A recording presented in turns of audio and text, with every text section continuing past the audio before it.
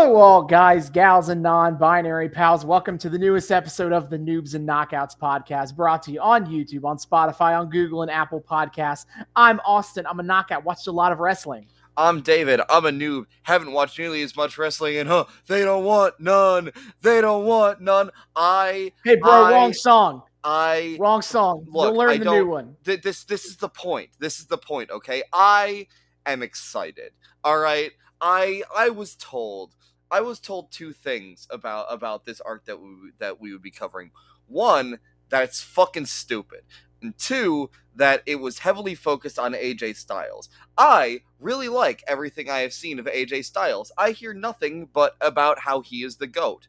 And I, from what I've seen of him, I'm like, yeah, that seems fair. And I hear so many good things about his time in TNA. You know, we've watched a little bit of it. You know, I hear so much good about all of his time outside of WWE.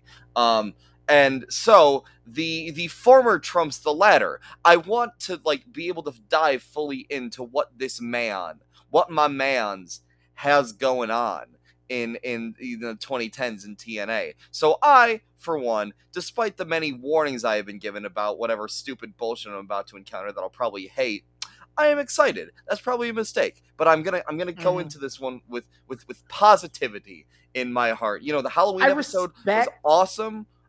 And, you know, we're just going to keep the ball rolling. I respect your optimism. Hell yeah. That's the kind of positive attitude we need more of on this podcast sometimes. Agreed. So basically, we are jumping into a new arc, into a 2012 TNA arc. And actually, it's not probably the one. It's the other one. May I say the timing with the announcement that Impact is returning to its old branding. Yes, that we are recording this mere days after Impact Wrestling has decided that they're going back to TNA. They tried so hard to rebrand away from TNA, get that LOL TNA stink, that Dixie Carter stink off of the product. Dixie Carter stank, yep. And now they're like, you know what? It's been enough time. Everyone's kind of nostalgic for TNA now. Let's go back to it and do it right. And they've settled into their niche. They've settled into their niche, you know? Yeah, and funny enough, this arc kind of takes place right in the pits of LOL TNA of this is the kind of shit we're trying to make everyone forget ever happened. That's so wild that they because we are covering the Claire Lynch storyline. Yes, which you've told me bears some resemblance to to what the fuck is her name? Why can't I remember her name? Katie Vick. Jesus Christ. Yeah, so I'm interested. Yeah, I think you could draw some you could draw some parallels of it's a big story. It's a well-known bad storyline involving some random woman that only exists in this storyline. I see. However, the plug after a couple of weeks. In fact, this would take place over several months. Oh no.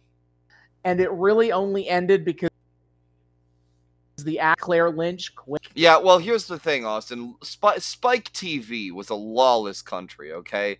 So you don't have nearly the same level. This is the same the same channel that has 1,000 Ways to Die. You do not have the kind of pressure that would have been put on WWF to bury the fuck out of the Katie Vick storyline and act like it never happened, okay? We're in for the long haul here, baby. No studio notes to be found.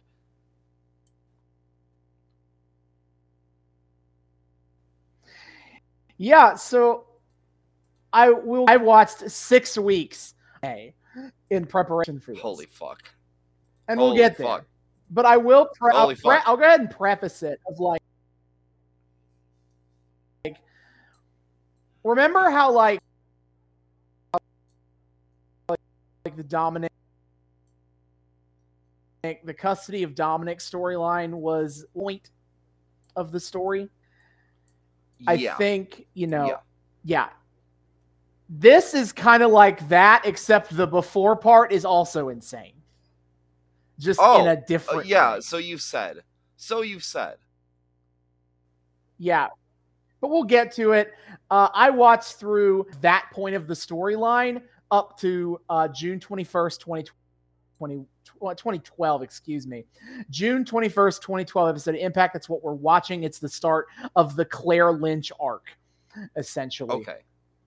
And so 6 weeks of TNA included watching. I also watched Sacrifice 2012 and their most recent pay-per-view, Slammiversary.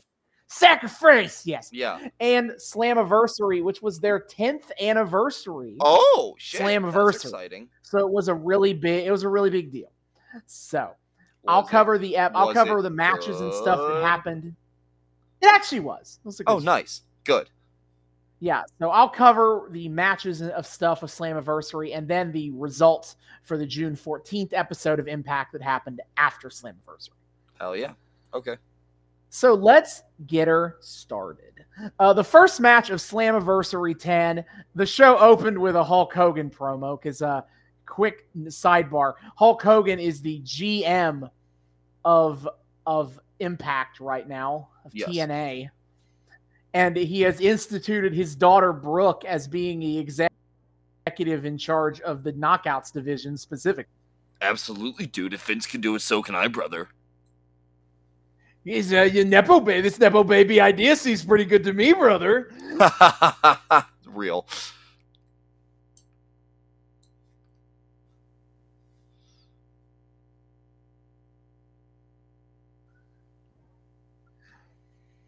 So was like, we're taking things tonight, brother, on Slammiversary. Nice. An X Division title match with no limits. Austin Aries versus Samoa Joe for the X Division title. Oh, shit. That's exciting. Big deal, because at this point in time, the X Division was working under a weight limit. The X Division, whose tagline is, it's not about weight limits, it's about no limits.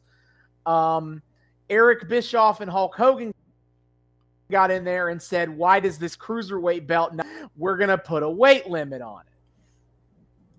That's okay, sure, I guess. And so now the weight limit is 225 pounds. But obviously Samoa Joe does not make that weight because he's fit, in the words of Scott Steiner. So they cut the limits. So they cut the limits for him for this match. Yeah, because he's a former X Division champion himself. So, and then Austin Aries. Also, isn't Austin Aries the dude that had beef with Johnny Impact? He did. He is the one who at Bound for Glory, I think 2018, he lost to Johnny Impact, Johnny Mundo, Johnny all the names. And then after the match, he immediately rolled out of the ring, got up, walked out, flipped off the fans, walked to the back, and quit. Yeah. Yep. Okay. It is that motherfucker. Okay. I remember that because all the online chatter, a lot of the immediate online chatter was LOL TNA. Look at them doing this stupid work shoot bullshit. And then it came out that Austin Aries was just an asshole. Yeah. Yeah. They weren't running an angle here. I read about this, and it was I think it was an entry on either his or Mundo's Wikipedia page or something. And it was Mundo made some comment on Twitter.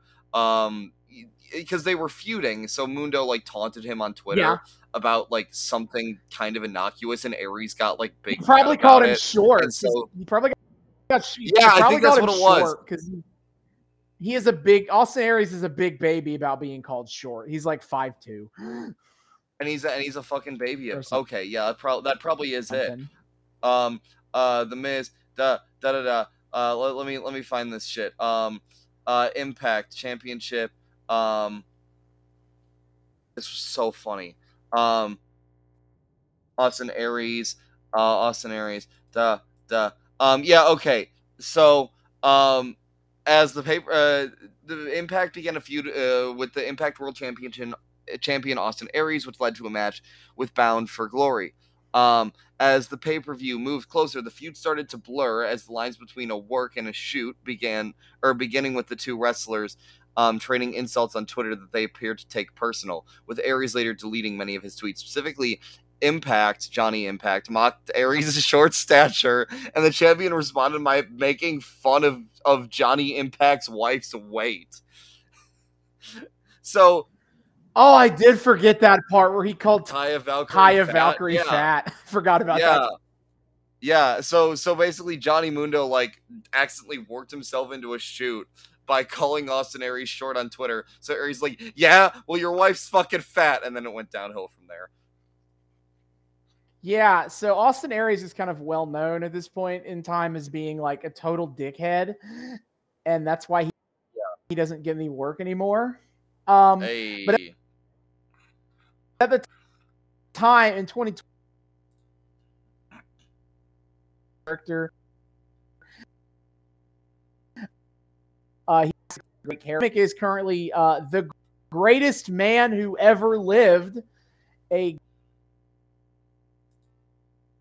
character, I guess, has a pretty big, good match with Samoa Slammiversary, and he retains the X Division Championship. Samoan Joseph. Yeah, congratulations to him. Yeah. People in the video version of this, I am trying to find a spot in my hotel room that has the belt.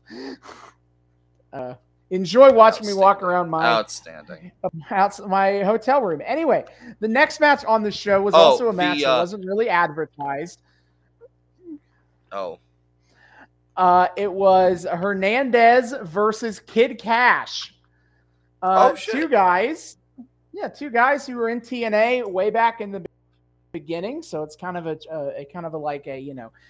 bringing back the legends kind of in a match. Hernandez won, and apparently Hernandez is sticking around. Hell yeah! Seems like. Okay, well that's cool. In the next episode of Impact. Yeah, we got 2 more. Yeah, years nothing much before, to it.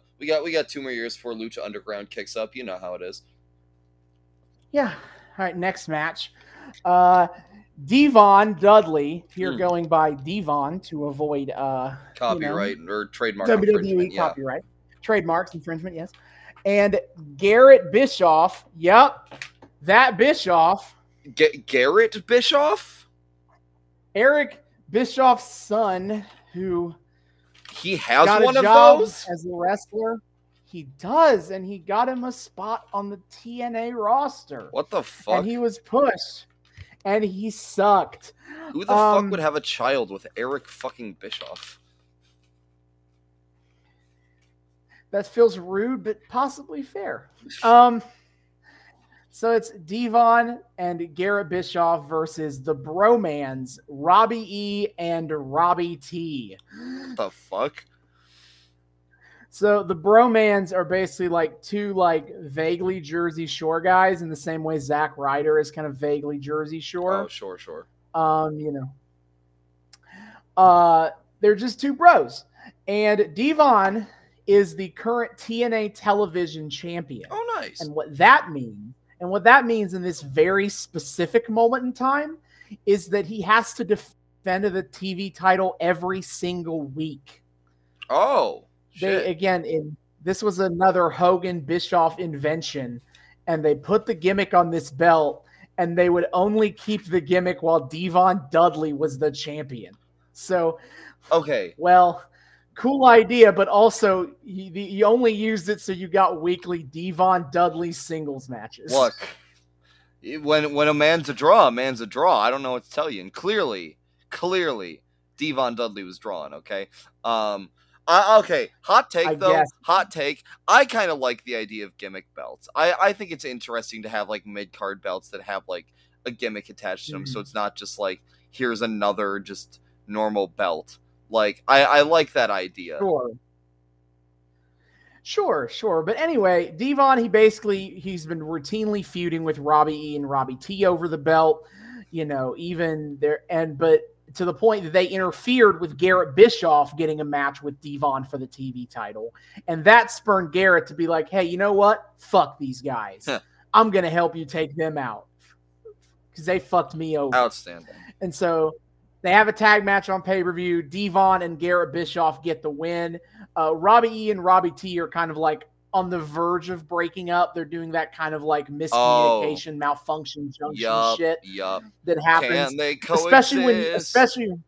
Especially when both men in a tag team are going for the same singles belt at the same time. Oh shit! Like they're both going for the TV title. That is unfortunate, and it's causing friction. Oh no, friction! That's unfortunate. Yeah, the next match was a 3-way match to determine the number 1 contender for the TNA Heavyweight Championship between Jeff Hardy, Rob Van Dam, and Mr. Anderson. Ah, yes. So this is legally distinct to Mr. Kennedy.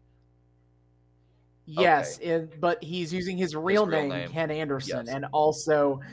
but doing the exact same gimmick of like the having microphone. the mic, like the old timey boxing mic. Look, man, come down if to it him works, and he it works. Mr. Anderson. He has now added the wrinkle of calling himself and his fans assholes. Ah, like he's like, hey, are these any assholes in the building tonight? And everyone cheers. That's fair. Oh my God, Garrett Bischoff is part of Aces and Eights. That's hilarious.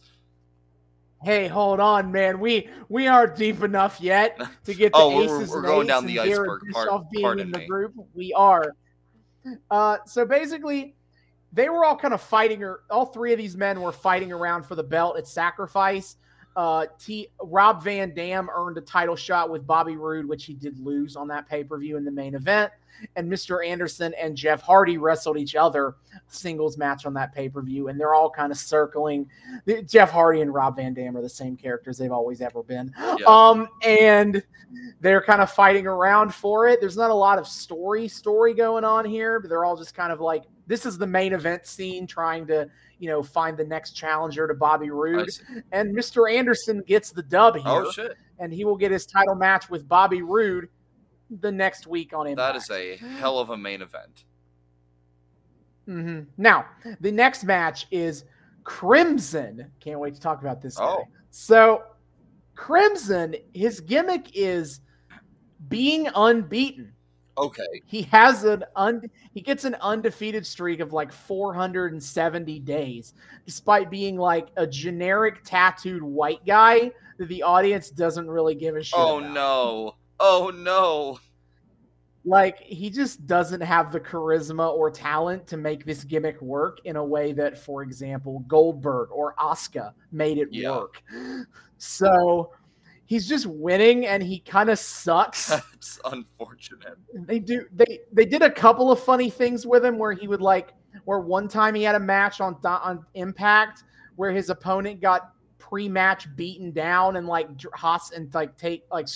off, and he demanded the refs start the match and start the count out anyway. Yeah, that sounds about right. So that he gets a win by automatic count out. Hey, he's undefeated.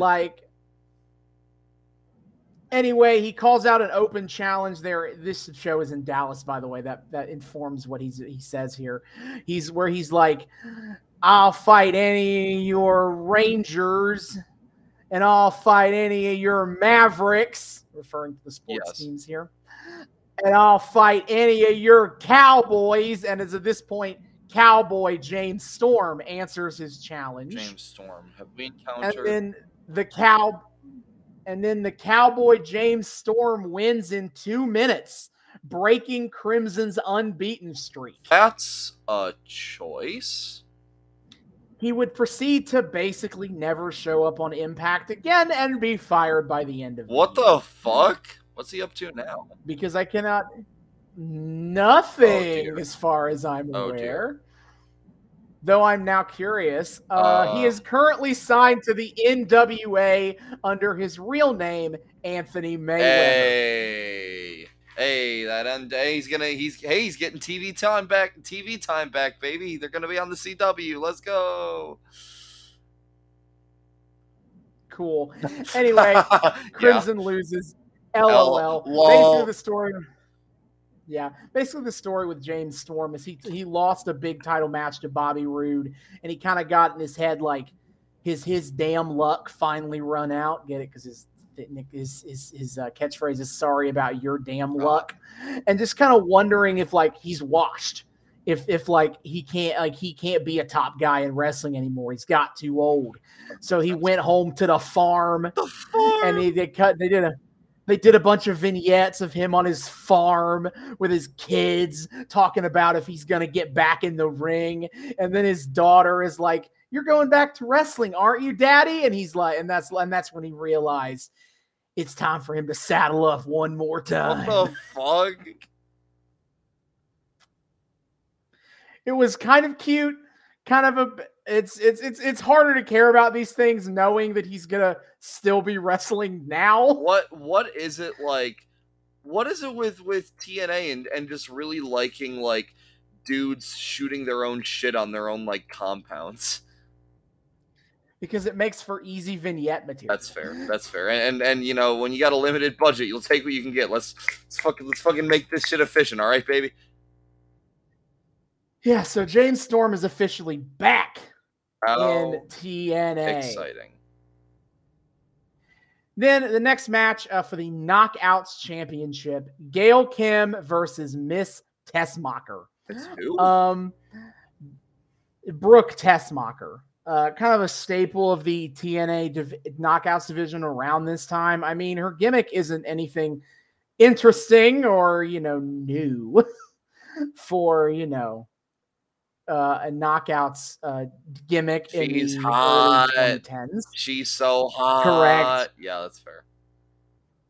I mean, Gail Kim is not doing anything much better either, as Gail Kim has fallen into the trap of being a woman who is good at wrestling and is a heel. What that means is you get really into the gimmick of being not like other girls. Not like these Barbie bimbos who only care about their looks, not like me who cares about my in-ring talent. Beth Phoenix falls into it, AJ Lee falls into it, and Gail Kim falls into it. Yeah. I feel like poor heel women so many times get trapped into doing either that shit or just like random mean girl shit. Other types of women exist. Wrestling, it's not new information. Anyway, Miss Tessmacher actually beats Gail Kim to become Knockouts champion. It's a big deal because it's a hometown win for her. It's a big emotional moment. Yada yada da. Oh, nice. Then the next match on the pay-per-view is Bully Ray versus Joseph Park. So Joseph Park is Abyss. Basically, shit. Yeah, so basically Bully Ray had this big hardcore match with Abyss. It was brutal, it was awful, and then suddenly Abyss disappeared months ago. Oh my god. That's kind of But his brother, who is an attorney, is going to crack this case. He is doing investigative work to find what happened to his brother. Yep. Oh my god, no way. This is fucking Thomas Whitney Esquire meets fucking Elias and Ezekiel. What the hell? Yeah. Joseph Park is looking for his brother, Chris. You might know him as, which is his brother Chris. You might know him. His real name is Chris Joseph Parks. Yeah. Okay. Sure. Anyway, yeah, it's because his real name is Chris Joseph Parks. So they're Chris, and his brother's name is Joseph. Anyway, he has kind of settled into the idea that Bully Ray has, after all, the last person to have a match with Bully Ray before, Abyss, before Abyss disappeared. Yeah. And Bully Ray just kind of is an asshole about everything. So, wow, no way. Like, he does take credit for leaving Abyss for dead, his words. And now He's trying to put his brother in the hospital as and so they get a no. They have a no DQ yeah, fuck that guy. Match on the pay-per-view. Important thing to mention though is Abyss has been popping up. The first week of Joseph Park looking around, at one point Abyss pops up and is like, "Little brother, I've seen you rugging around here. Stay away. It's for your own good." Oh my god, are they doing? They're doing like Underfaker shit almost. Fuck almost except you're kind of supposed to think that Joseph Park is Abyss. Like, oh, they are leaning into that. They are obvious. More so, I think. It'll get more. They'll add on this gimmick of like whenever Joseph Park sees blood, he switches back to Abyss. So that, and that's when it'll be more obvious that like it's the same guy. He's just nuts. It's a whole, yeah. But for now, they are playing it as two separate people that just coincidentally are never in the same room at the same time. I mean, fucking, there are a lot of people who aren't in the same room at the same time. Don't gotta mean nothing. It's fine. Abyss will pop up on video boards to cut promos at Joseph, who is at ringside in the same spot. On the pay-per-view, Bully Ray is beating down Joseph Park, and then Joseph Park rolls out of the ring, rolls under the ring, under the ring, and then rolling out of the ring is done Abyss, who choke slams Bully through a table. And then Abyss goes out of the ring, goes under the ring, and then out pops Joseph Park, who comes in and pins Bully. Oh shit. For some reason, I thought Abyss had like some really involved makeup. No, he just has the mask. Okay, we've seen it before. Okay, that's kind of cool then. That's funny. That's some. Mm-hmm. This is wow. With this mask, this is just a Mankind ripoff, and you know what? I'm here for it.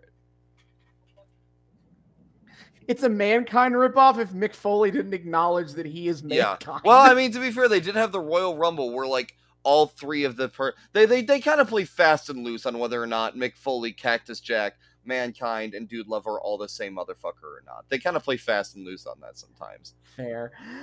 So basically, Abyss helps Joseph win his match against Bully Ray at Slammiversary. That's awesome. Now, the next match is the AJ Styles match, but I think we're going to save that one for last. Oh, okay. You know, we gotta keep it fun and interesting. We gotta put off this Claire Lynch crap as long as possible. Oh, no. The main event of Slammiversary is Bobby Roode defending his belt against Sting!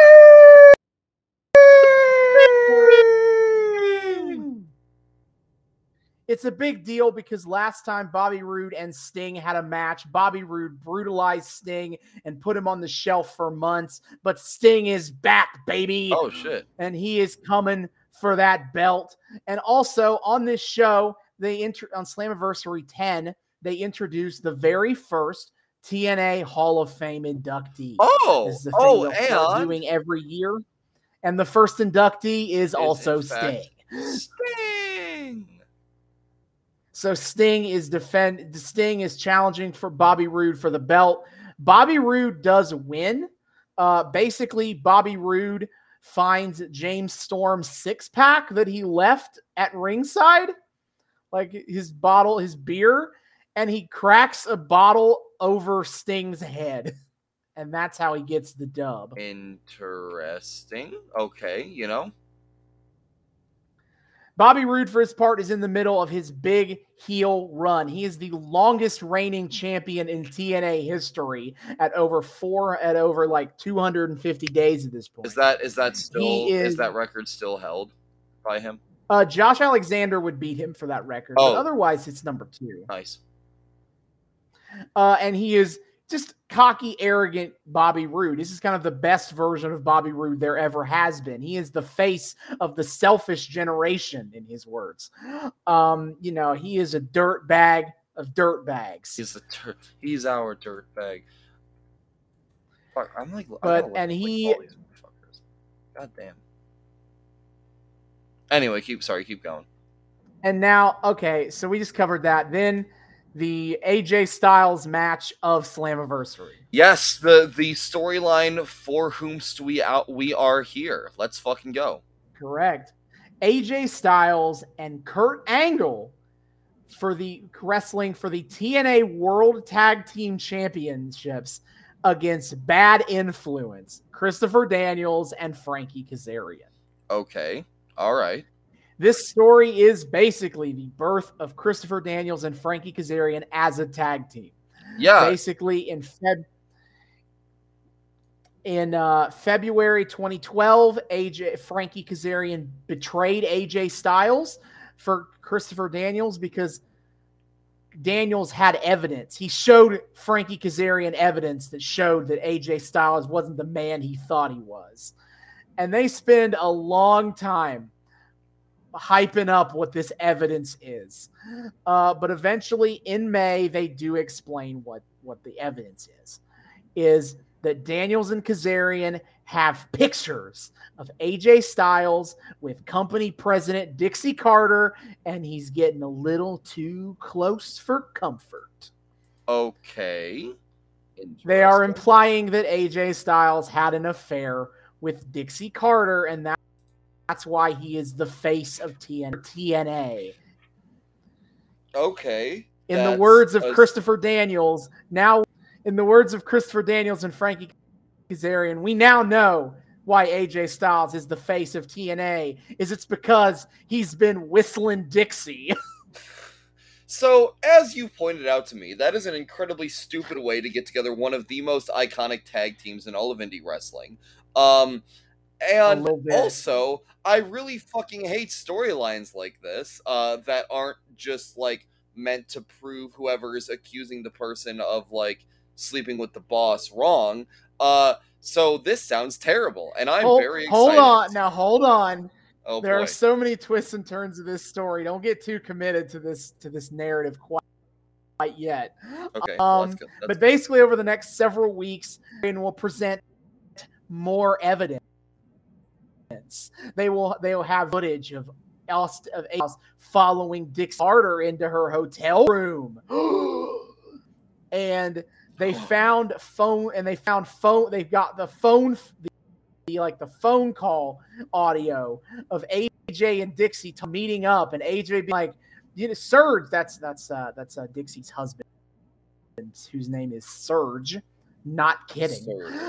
If Surge, SERG, making sure that Surge won't be around, and how they just can't wait to get together. And they're like, oh my God, like this is the smoking gun. We got him now. And Dixie has been distraught. She has been she storms into the production meeting and demands that whoever let that footage air get fired. She's like, she is tearing her family apart. At one point, Surge shows up on screen and just decks AJ Styles in the face. Okay, that's wild. But now at this point, it's become a case of Dixie is trying to heal the truth, explain what all's been happening here. But they've kept getting interrupted for a couple weeks, so the mystery continues of what exactly is going on with AJ Styles and Dixie Carter. Oh God, okay. And this episode that we're going to be watching, is where the Claire Lynch of it all comes in. The Claire Lynch of it all. That's not foreboding in the slightest. Sorry, I forgot to explain. My bad. AJ, for his part, has also been super distracted about he is really selling the idea that he is that Kazarian and Daniels have gotten into his head about this crap. He is losing focus. He's sometimes really showing up for work. When he does show up to wrestle, he is mostly focused on beating up Daniels and Kazarian instead of keeping his eyes on the prize. Despite these difficulties, AJ and Kurt Angle beat Daniels and Kazarian and now they're the tag team champions in TNA. Oh, well, that's cool. Yeah. Fuck. What year was the Christmas episode that we covered last year? Was that? I feel like that was earlier. Wasn't that like 2010? It was like 2006, 2000. It was pretty far back. So Angle and AJ are back on like good terms then, because they were not back in 07. Okay. Yeah. Now they're two babyface dudes. Nice. Are we in Perk Angle territory? Are we in Perk Angle territory, or is he doing okay right now? A little bit. It's definitely there's some different. It's not as bad as like that picture I showed you. Like holy fuck, what is going on with you, man? But he definitely looks a little weird at certain angles. I'm like, huh? Like this? Kurt, well, that'll what? be interesting to see in action. Bud, what's yeah? Well, how you doing, buddy? Yeah, so that was Slamversary. Let's get to the Impact results for June 14th. We opened the show with a TNA X Division Ultimate X match between Austin Aries, Chris Sabin, and Zema Ion, who is DJZ. Okay, fair enough. Like, they just open with an Ultimate X match. It's like, whoa, that's nuts. That's wild. Austin Aries gets the dub. And after the match, Aries gets the microphone. He's like, I came to Impact over a year ago, and there's nobody who can get in the ring with me that I can't beat. I am pound for pound the greatest fighter in TNA, and I want more than just a division belt. Yeah. And so, he's and out comes Hulk Hogan. Oh. And Hulk Hogan's like, brother. And Hulk Hogan's like, brother, you might be the greatest wrestler I've ever seen in the ring, dude. Cut that pound for pound crap, brother. You are the best wrestler in TNA, dude, in the ring. Okay. Was not expecting that from Hogan. And so Hogan offers Austin Aries he gives him a choice. Is that Austin Aries at the next upcoming pay-per-view, Destination X, can challenge Bobby Roode for the world title on one condition. On one condition. He has to give up the X Division Championship to get the shot. Okay, interesting. He's either walking out of Destination X walking out with nothing. Wait. He's walking out with nothing. Is Hogan saying he has to vacate either way now? What?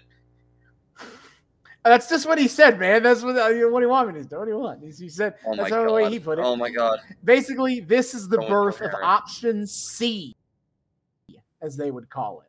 Where basically, on an annual basis, usually a Destination X, the X Division champion can voluntarily vacate the belt for a shot at the world title. It kind of becomes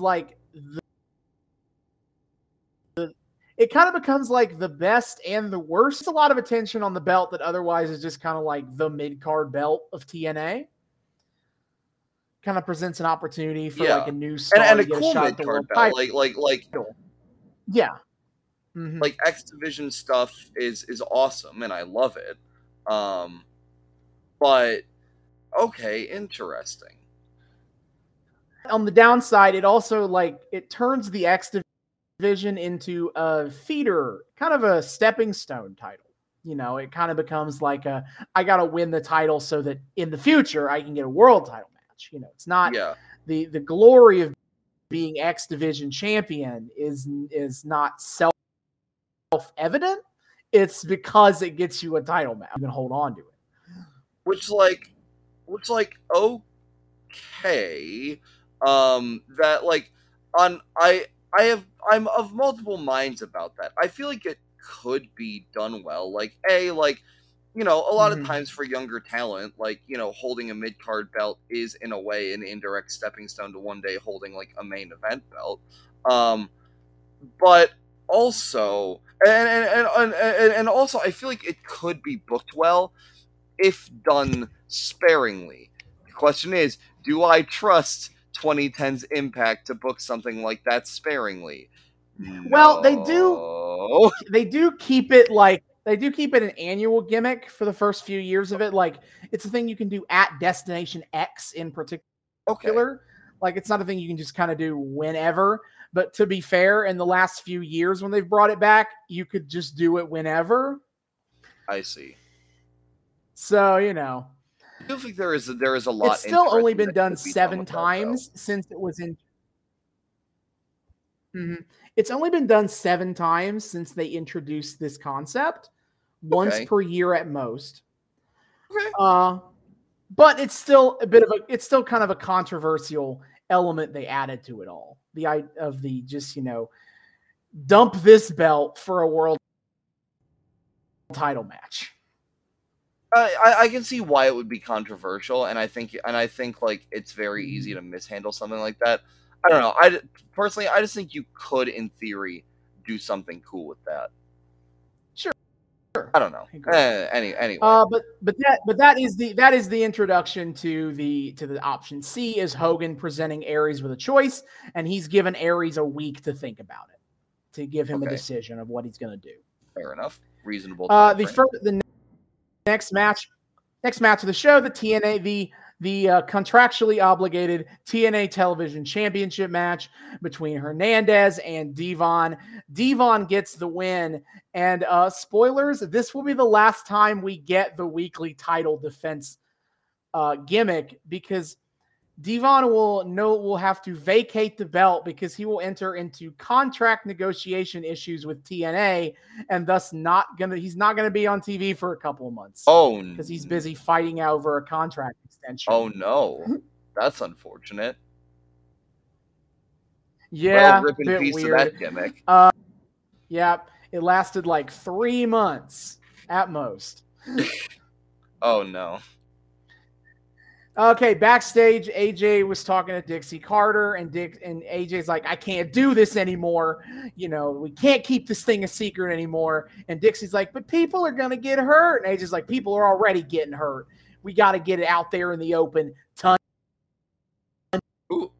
Who is getting hurt? And this leads, yeah, I guess, AJ and Dixie and Surge. Cool. Are getting hurt, and that's it. I mean, I guess, but you know, don't pretend like it's some noble like thing you're doing, man. God damn. Yeah. Next up, we get the first match in the Bound for Glory series, which is a delightfully good idea, bad execution. The Bound, basically in 2011, the TNA looked at that hot shot promotion called New Japan Pro Wrestling, which is starting to get a little bit of buzz on the internet. And they look at that cool thing they do called the G1 tournament, and they say, hey, what if we did one of those? And somehow they managed to miss the point entirely. What? How? I'll get there. Basically, for the uninitiated, the G1 Climax tournament is one of the biggest annual tournaments, the biggest annual tournament that New Japan puts a dozen or couple of the biggest heavyweights wrestlers in their company, and it's a big, grueling round robin tournament that takes place over the course of about a month and a half, and the winner, originally it was just for the winning the tournament. In fact, all the singles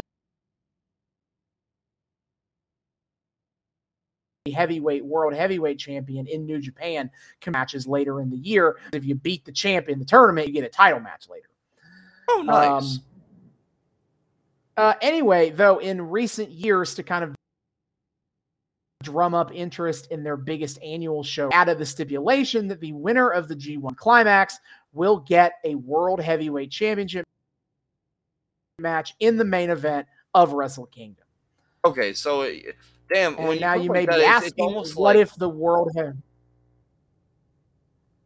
I was gonna say, like, it's almost like a it's very Royal Rumble-ish in that regard. Obviously, to a much different extent, but like, nice. I never thought of it that way before. Cool. Yeah. Yeah, and then the person who wins the title, who wins the G1, must also defend their title shot against anyone who beat them in the tournament.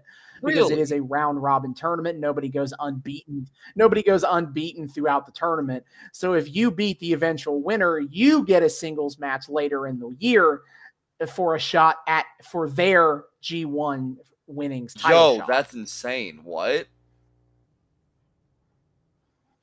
And then basically, and I will say the World Heavyweight Champion still competes in the G1 as is tradition. And basically, the rules, while it's never happened, the rules stipulate that it is assumed that if the heavyweight champion were to win the G1, they would get to pick their own opponent at WrestleMania. Okay, cool. That's sick as hell. Yeah.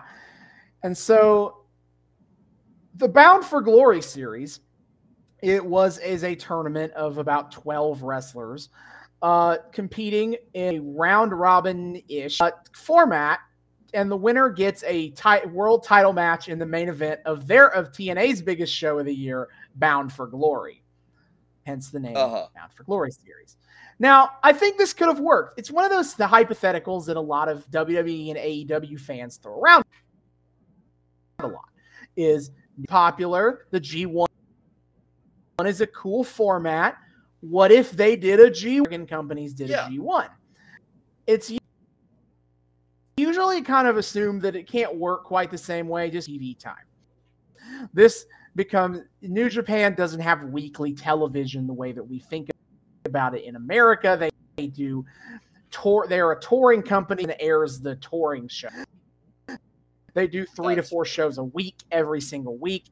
And that becomes the entire wrestling that they do for a month and a half. And that's a lot. And again, every wrestler is wrestling multiple times a week. It is difficult to recreate that kind of environment in something like WWE or AEW because they only wrestle once a week on their weekly show. It would take way too long and take up way too much in-ring focus for too long, that most people kind of treat like a proper G1 in America to be kind of a bad idea. That's fair. I can understand that. Now, TNA would give this a try, and their biggest there are 2 big failings in my mind. One, the scoring system. In the G1 scoring system is very simple.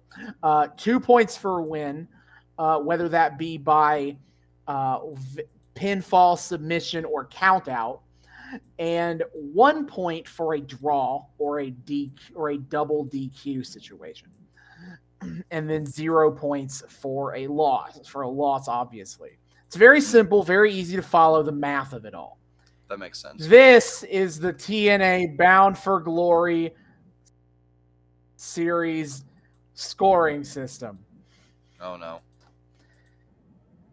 10 points for a submission victory. It's for a pinfall victory. 5 points for a count-out victory. Points for a disqualification victory. 2 points for a draw. And if you lose by disqualification, you lose. Sometimes they can have special matches that can be worth up to 20 to 25 points at their discretion to whenever they announce that. I like where their head is at. I think it's interesting to have like all these little stipulations added, but that is a lot to keep track of, and probably not the best for making this shit digestible, especially on like a first go round. I don't fucking know. That's a lot. I will admit, even as somebody who likes my shit real extra, that's a lot. Yes, it is. The second is it seems like they didn't Robin thing in that in the first iteration of the Bound for Glory series, nobody had the same amount of matches in the Bound for Glory series. That seems now like a major oversight.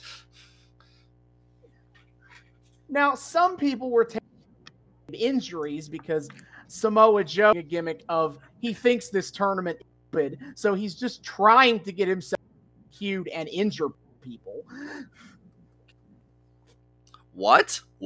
I mean, why? So, why is that his attitude? I don't know, but that's here are the 12 wrestlers that were included in the 2011 Bound for Glory series, and I will tell you how many matches they had. Problem here. Bobby Roode had 16 matches. Keep in mind there are only 12 people in the tournament, so we're already not doing a real round robin. Bully Ray had 16 matches. Gunner had 20 matches and only came in third. James Storm had 13 matches. Rob Van Dam had 13 matches. AJ Styles had 11 matches. Scott Steiner had 10 matches. Samoa Joe had 10 matches. Crimson had 10 matches before being kayfabe injured. Devon had 15 before being kayfabe injured. Matt Morgan had 5 before being actually injured. And D'Angelo Dinero had 17 matches before being kayfabe injured. That seems unbalanced. Yeah, it kind of seems like they just stuff in this thing. It's part of the fun of the G1 is that going into it, not only everyone has the same number of matches, everybody, you get the entire schedule for the entire tournament before the tournament starts. So you can look at the schedule, predict, ooh, this looks like a trap game because it's coming off of a difficult match. It's kind of sandwiched between difficult matches, and ooh, this guy wrestling in the main event of his hometown. I bet he's going to okay, here are the final matches of the tournament. Who is probably going to be in a position to win? Because obviously they're going to book it so that the final matches are the most narratively important for who wins the tournament. Okay. All right. Interesting.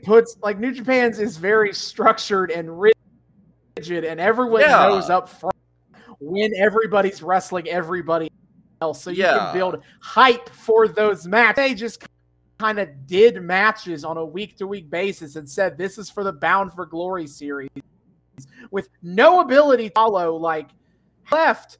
Who is still in contention?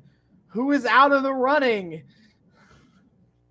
This sounds deeply fucked up. Okay. Who knows? The scoring thing I was kind of amenable to, even if it seemed overdone.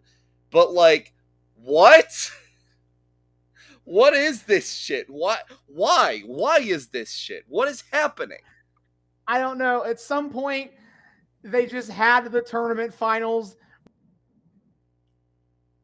where Bully Ray beat James Storm by DQ. Bobby Roode beat Bully Ray in a tiebreaker match to win the whole thing.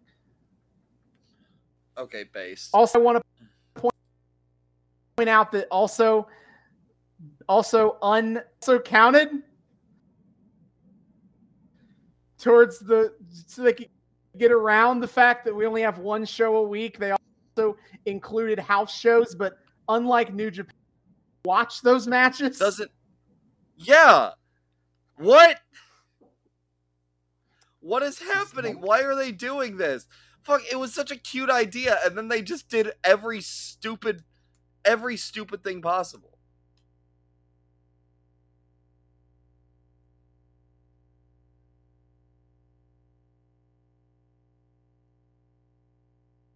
Yes, I see it as my stream now. Never mind. Yes. Anyway. So very, very dumb. It's all dumb. Yes. That's very dumb. And so this first very stupid to kick off the Bound for Glory series, we get a 20-man gauntlet match where the winner gets 20 points. Again, they just have matches. Sure, I guess. That's a choice. Okay, it's fine. It's fine. is it's a gauntlet match. Every top rope and out of the floor. So they do a Royal Rumble match, call it a gauntlet battle royal. Fantastic. Great. James Storm gets the win by last eliminating Samoa Joe. So James Storm starts with a 20-point advantage in the Bound for Glory series. I will be keeping track of these and keeping you all updated on the math of this insanity as we go along. Oh, thank you. I can't wait to barely comprehend what the fuck is happening. Anyway, after the match, James Storm got on the microphone and kind of re-explained his motivations of like how his daughter showed him how much wrestling meant to her as well as to him, and how he's doing it for his little girl, and he's coming back and he's gonna kick Bobby Roode's ass. Oh man, his whole ass. That's exciting. Mm-hmm. Anyway, in backstage, Kurt Angle yells at AJ for letting Daniels and Kazarian screw with him, and he's like, "Dude, get your shit together." And AJ's like, "Sorry, will do." Based. The next match is a non-title match between Madison Rayne and the new champion Miss Tessmacher. Madison Rayne is in a gimmick right now where she has a secret crush on the roster. On the whole roster? Like, it was like there's someone on the roster she has a crush on. She's not saying. She has a secret crush on just the concept of the roster. Anyway. Duh, of course. Duh, obviously. Yeah, duh. Now, she has been making appearances during like the Devon, Robbie T, Garrett Bischoff matches. Mm-hmm. So like, I feel like it's implied it's one of the bromans. It would be funnier if it was Devon. That would be really But funny. we don't know yet where that's going. Oh. Anyway, Miss Tessmacher gets the dub, of course. Of course. And in the back, Brooke Hogan talks with Gail Kim, and Gail Kim is like, "I want my Knockouts title rematch, and I want it immediately. Thank you." Oh, do they have a and rematch Brooke stipulation? Hogan is like, and did Hogan bring that shit with him? They do. God they do. But Brooke Hogan is like, "Well, let me tell you something, brother. You see." She's basically like, "You see, dude, your contract says that you do get a title rematch, but it doesn't say when you get a title rematch. So because you're annoying me, enjoy your vacation for a few weeks." Okay. So Brooke Hogan is considering multiple women for a title match on this episode. This very episode. But she... yes, but it will not be Gail Kim. It will not be Gail Kim because fuck you. Brooke Hogan said, because fuck you, yes. Then the main event match of the show, Bobby Roode versus Mr. Anderson for the World Championship. And Bobby Roode gets the dub. So exciting. How exciting. He is still the champion. We cut back to Dixie Carter and AJ Styles talking about this secret of theirs that they're finally going to reveal to the world. And Dixie says she needs a week to get things in order.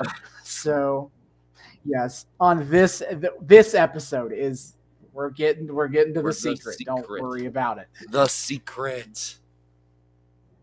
Yeah, so Dixie reassures AJ they're going to get through this. It's okay.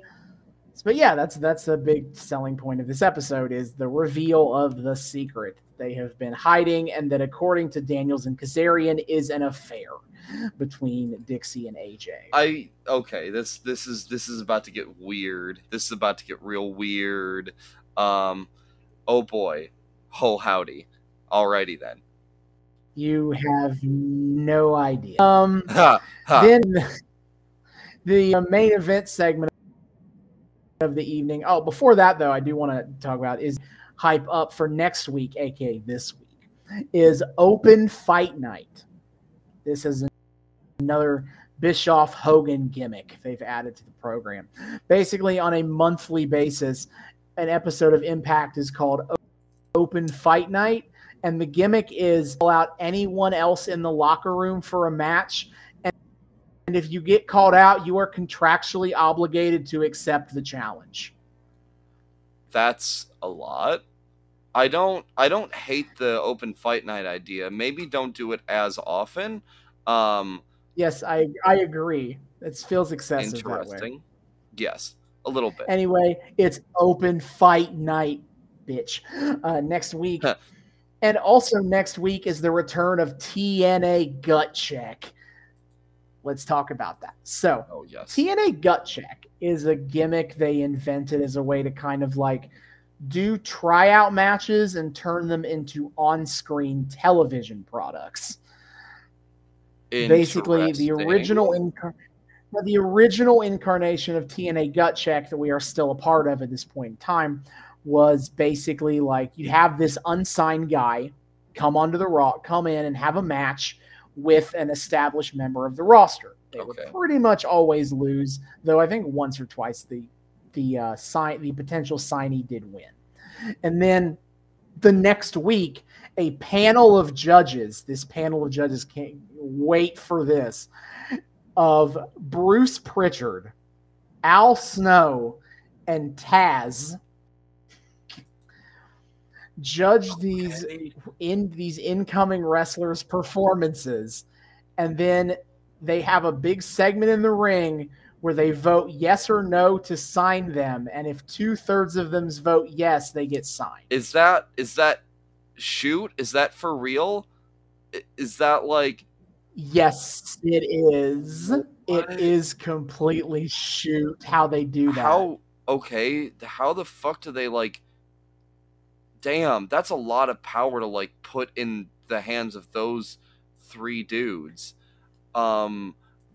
Yeah, they like we do know this is like legit stuff because there was the later versions of the gimmick would have two different signees wrestle each other, and then they would pick who gets voted on to be signed. And there was controversy by the original version of this, Brian Cage versus Jay Bradley. You may remember Deadlock ranting about this. But they told Brian Cage that don't worry, like we're going to sign you. This TNA Gut Check thing's just a gimmick to get you on TV, introduce you to the audience. And then they picked Jay Bradley to be voted on. What? And they didn't sign Brian Cage. What? So. What the hell? Wait, that's so fucked up. Yes, it is. So next week we'll have a TNA Gut Check match. Exciting. The first 2 versions of the Gut Check. That works. Okay. Yeah, the first version of the Gut Check was Alex Silva, a wrestler who accomplished literally nothing in his career. Not a damn thing. Besides this, had his tryout match, was universally voted yes to be signed, and then again did nothing. Wait. I just realized there's an extra layer of fucked to this. So you're scheduled, to wrestle a worked match, and then they decide. Wouldn't there possibly be some bias on like, whoever ends up winning, like looking better? Wouldn't it be harder for the person who isn't like scheduled to go over to like make themselves look really good? Like, this seems stupid on a lot of levels. Yeah. I mean, tryout matches exist and have existed forever, of course, but those usually happen like before the show or like as dark matches. Yeah, you don't air this on television, and you don't have a committee of 3 on-screen well, I guess Bruce Pritchard probably wasn't on screen, but like you don't have like a random committee of like 3 dudes on the spot decide on that person's employment status after 1 tryout match. What? Yeah, it's weird. The second incarnation of the second the second edition of pre-Invincible. So he's now just kind of a cocky, flamboyant dude. They Austin Aries, and the committee was kind of like, they're like, I think we see the talent here, but we don't have attitude. And then voting no, because it basically goes Pritchard votes no, Al Snow votes yes, even if he doesn't like Joey. And then it comes down to Taz, and Joey Ryan cuts a promo to kind of sell himself, and he just mostly comes off like an arrogant twat. And so Taz is like, you know what? For that, brother, what I don't the like hell? the cut of your jib. And then week on backstage and then the next week they do a promo where Joey Ryan is like bitching to the camera about how he's such a hot prospect that they let go and all these people here are stupid. That's so insane. This is all so insane. This is all really fucking insane. Yep, and you're going to get to experience this insanity yourself because we are doing the gimmick on this series of episodes. So much is happening. What the fuck? Anyway, Joey Ryan hasn't been back, so they apparently didn't actually sign him. You'd think that if they were running a gimmick like this, they would like sign him to continue an angle here, but apparently not. But no, fuck you. Yeah, and then he won't be back in Impact until he is like an established. Well, he's pretty established on the Indies now, but he'll get viral for the dick suplex thing, and then he'll come back to Impact on a regular basis. Good. Exciting! He'll be part of a group called Cancel Culture, which was exactly what you think it is. Oh, come on! Well, that's not true. That's not true. He plays the canceler. He is not canceled. He cancels other people. Either way, though. Oh my god. And then speaking out would happen, and he would get fired, and yada yada yada. Yada. Anyway, that's gut check. So want to throw that in there. Cool. Then they main event the show with Jeremy Borash introducing the Hall of Fame induction video for Sting. And then Sting comes out and like cuts a promo, like saying how great it is. That was one of the greatest moments of his career. And, he had a great match with Bobby Roode, and he's so thankful for this Hall of Fame induction. Blah blah blah. Anyway, a bunch of masked men hit the ring. In the middle of all this Claire Lynch bullshit, we're also gonna get the start of Aces and Eights. Yeah, I've heard about this, and I've heard that it's stupid, and I know nothing else. So basically, the gimmick is NWO if it was like Sons of Anarchy. So bikers? Yes, it's a biker. They're a biker gang that is taking over this locker room. And nobody knows the identities of most of the biker gang. Like the reveals of who are the members of Aces and Eights becomes like a plot beat. And it actually, for the first 9 months, is actually considered pretty good. It's the last 9 months. It also falls into the NWO problem of being way, way, way too long.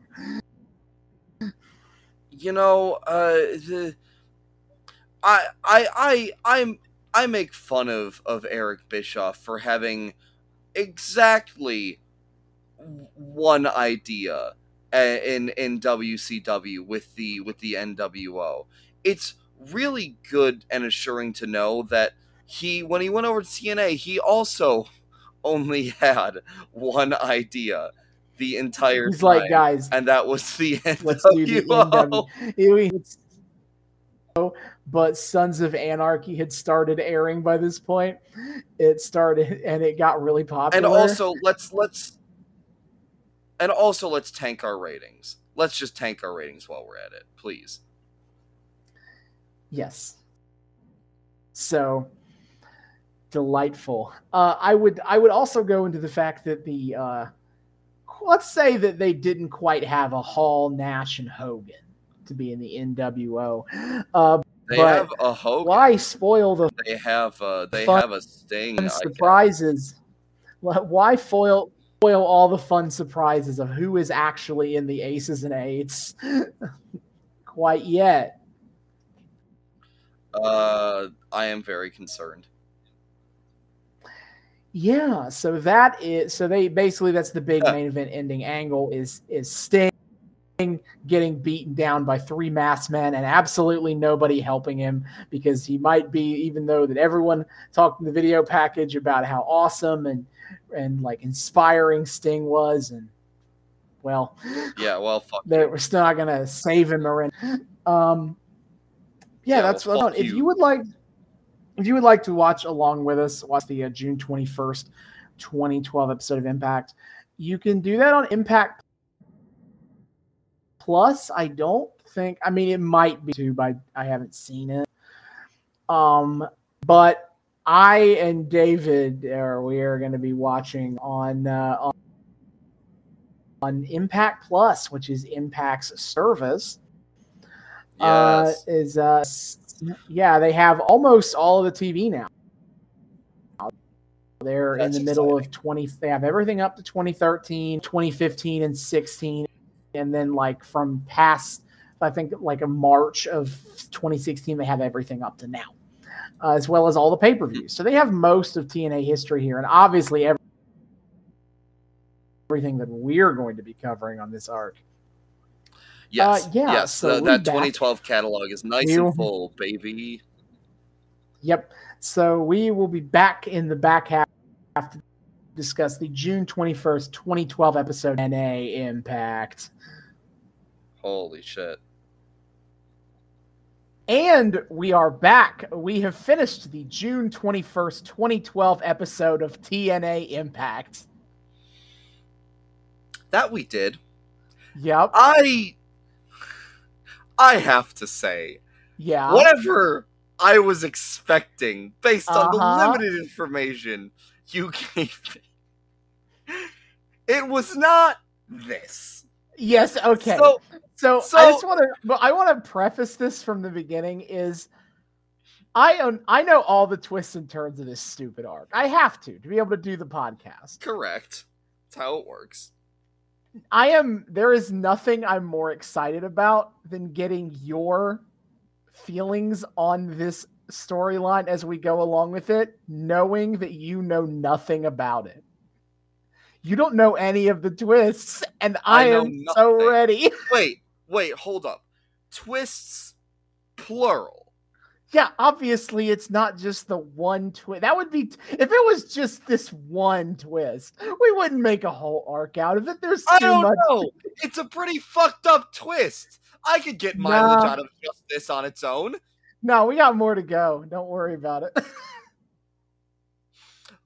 Oh, good.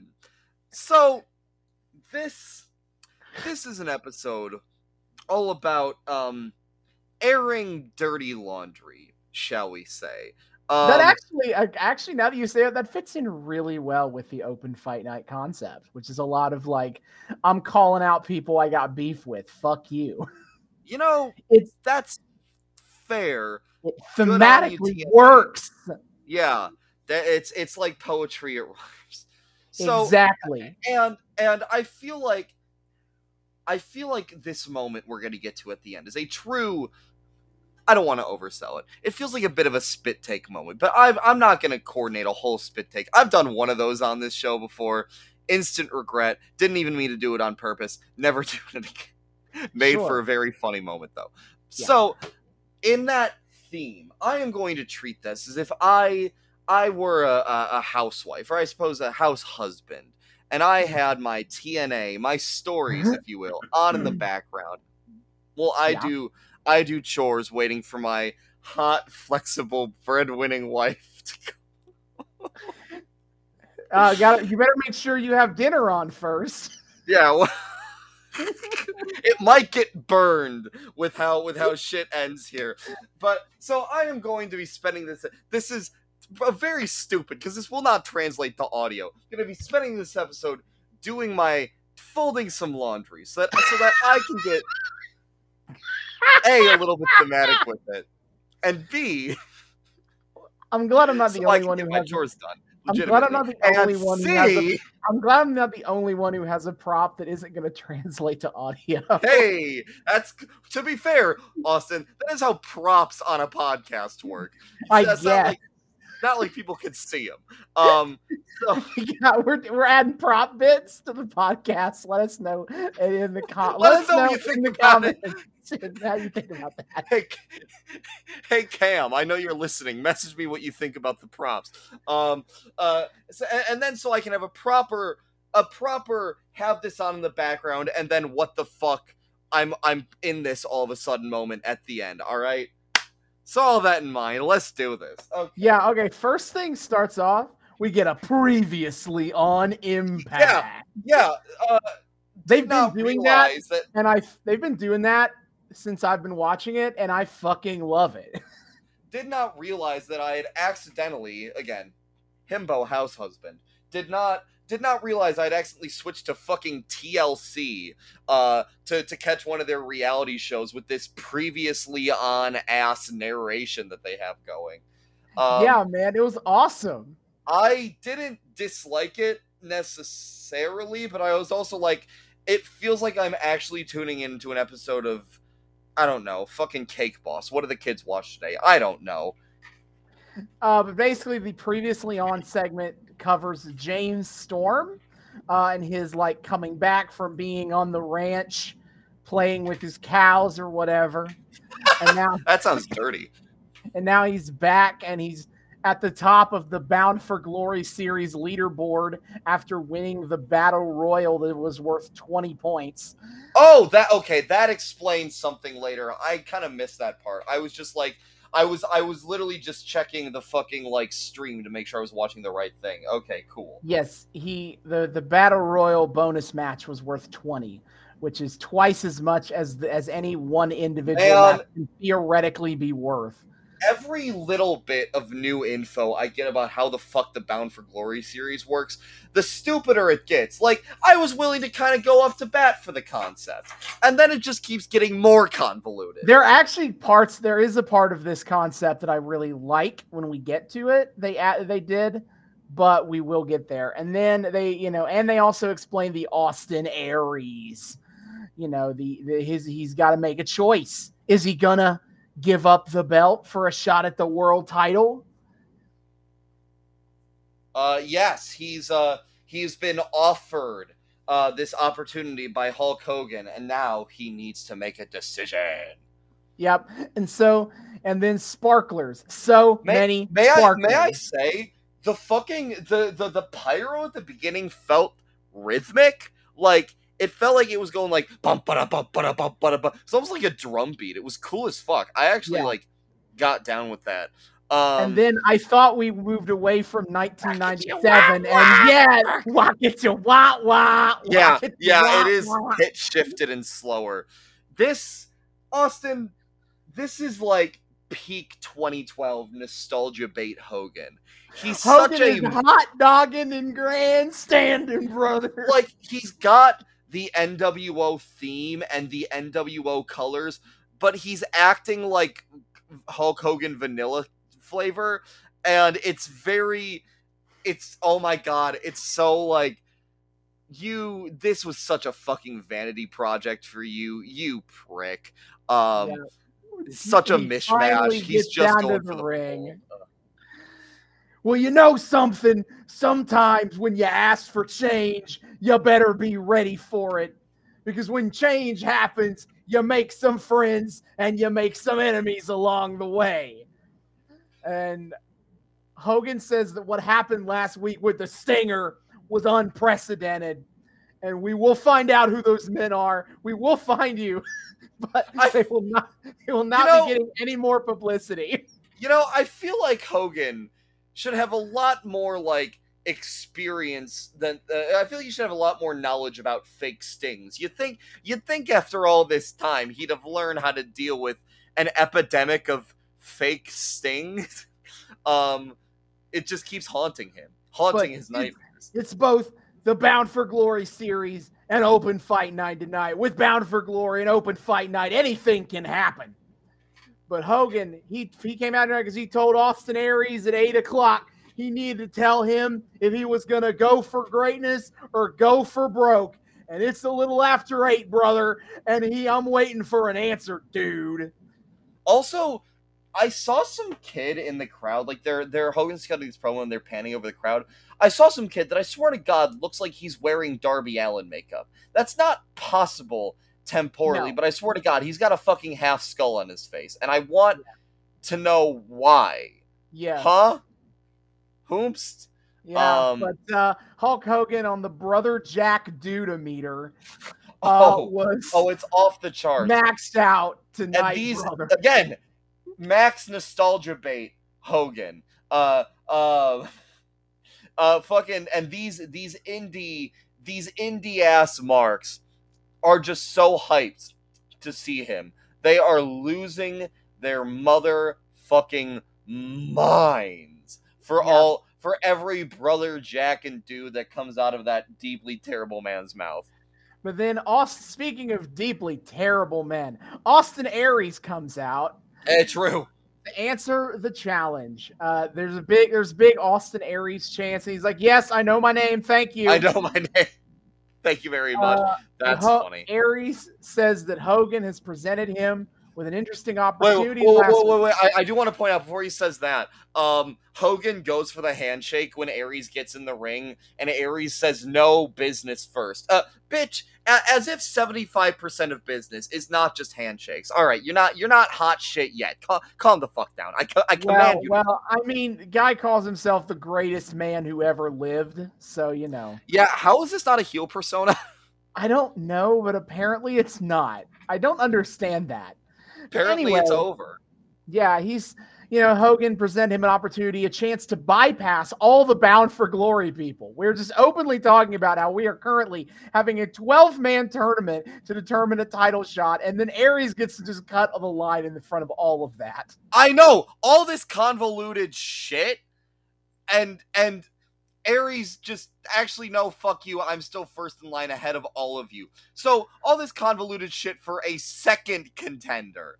Yeah. Fuck off. Have you heard what's been going on all week? Have you heard what these people want you to do, brother?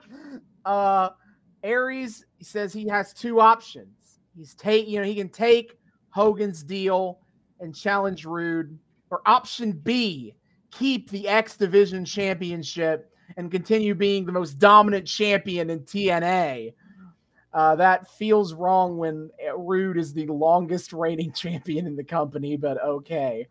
Well, now here's the thing. Option A should be a no-brainer. Everyone wants to ascend to the top. On the other hand, this X Division title was the title this company was built on. They're trying so hard to say this belt is equal to the world title, and maybe at one point it was. 2012, no way, brother. 2012, mid-card ass shit.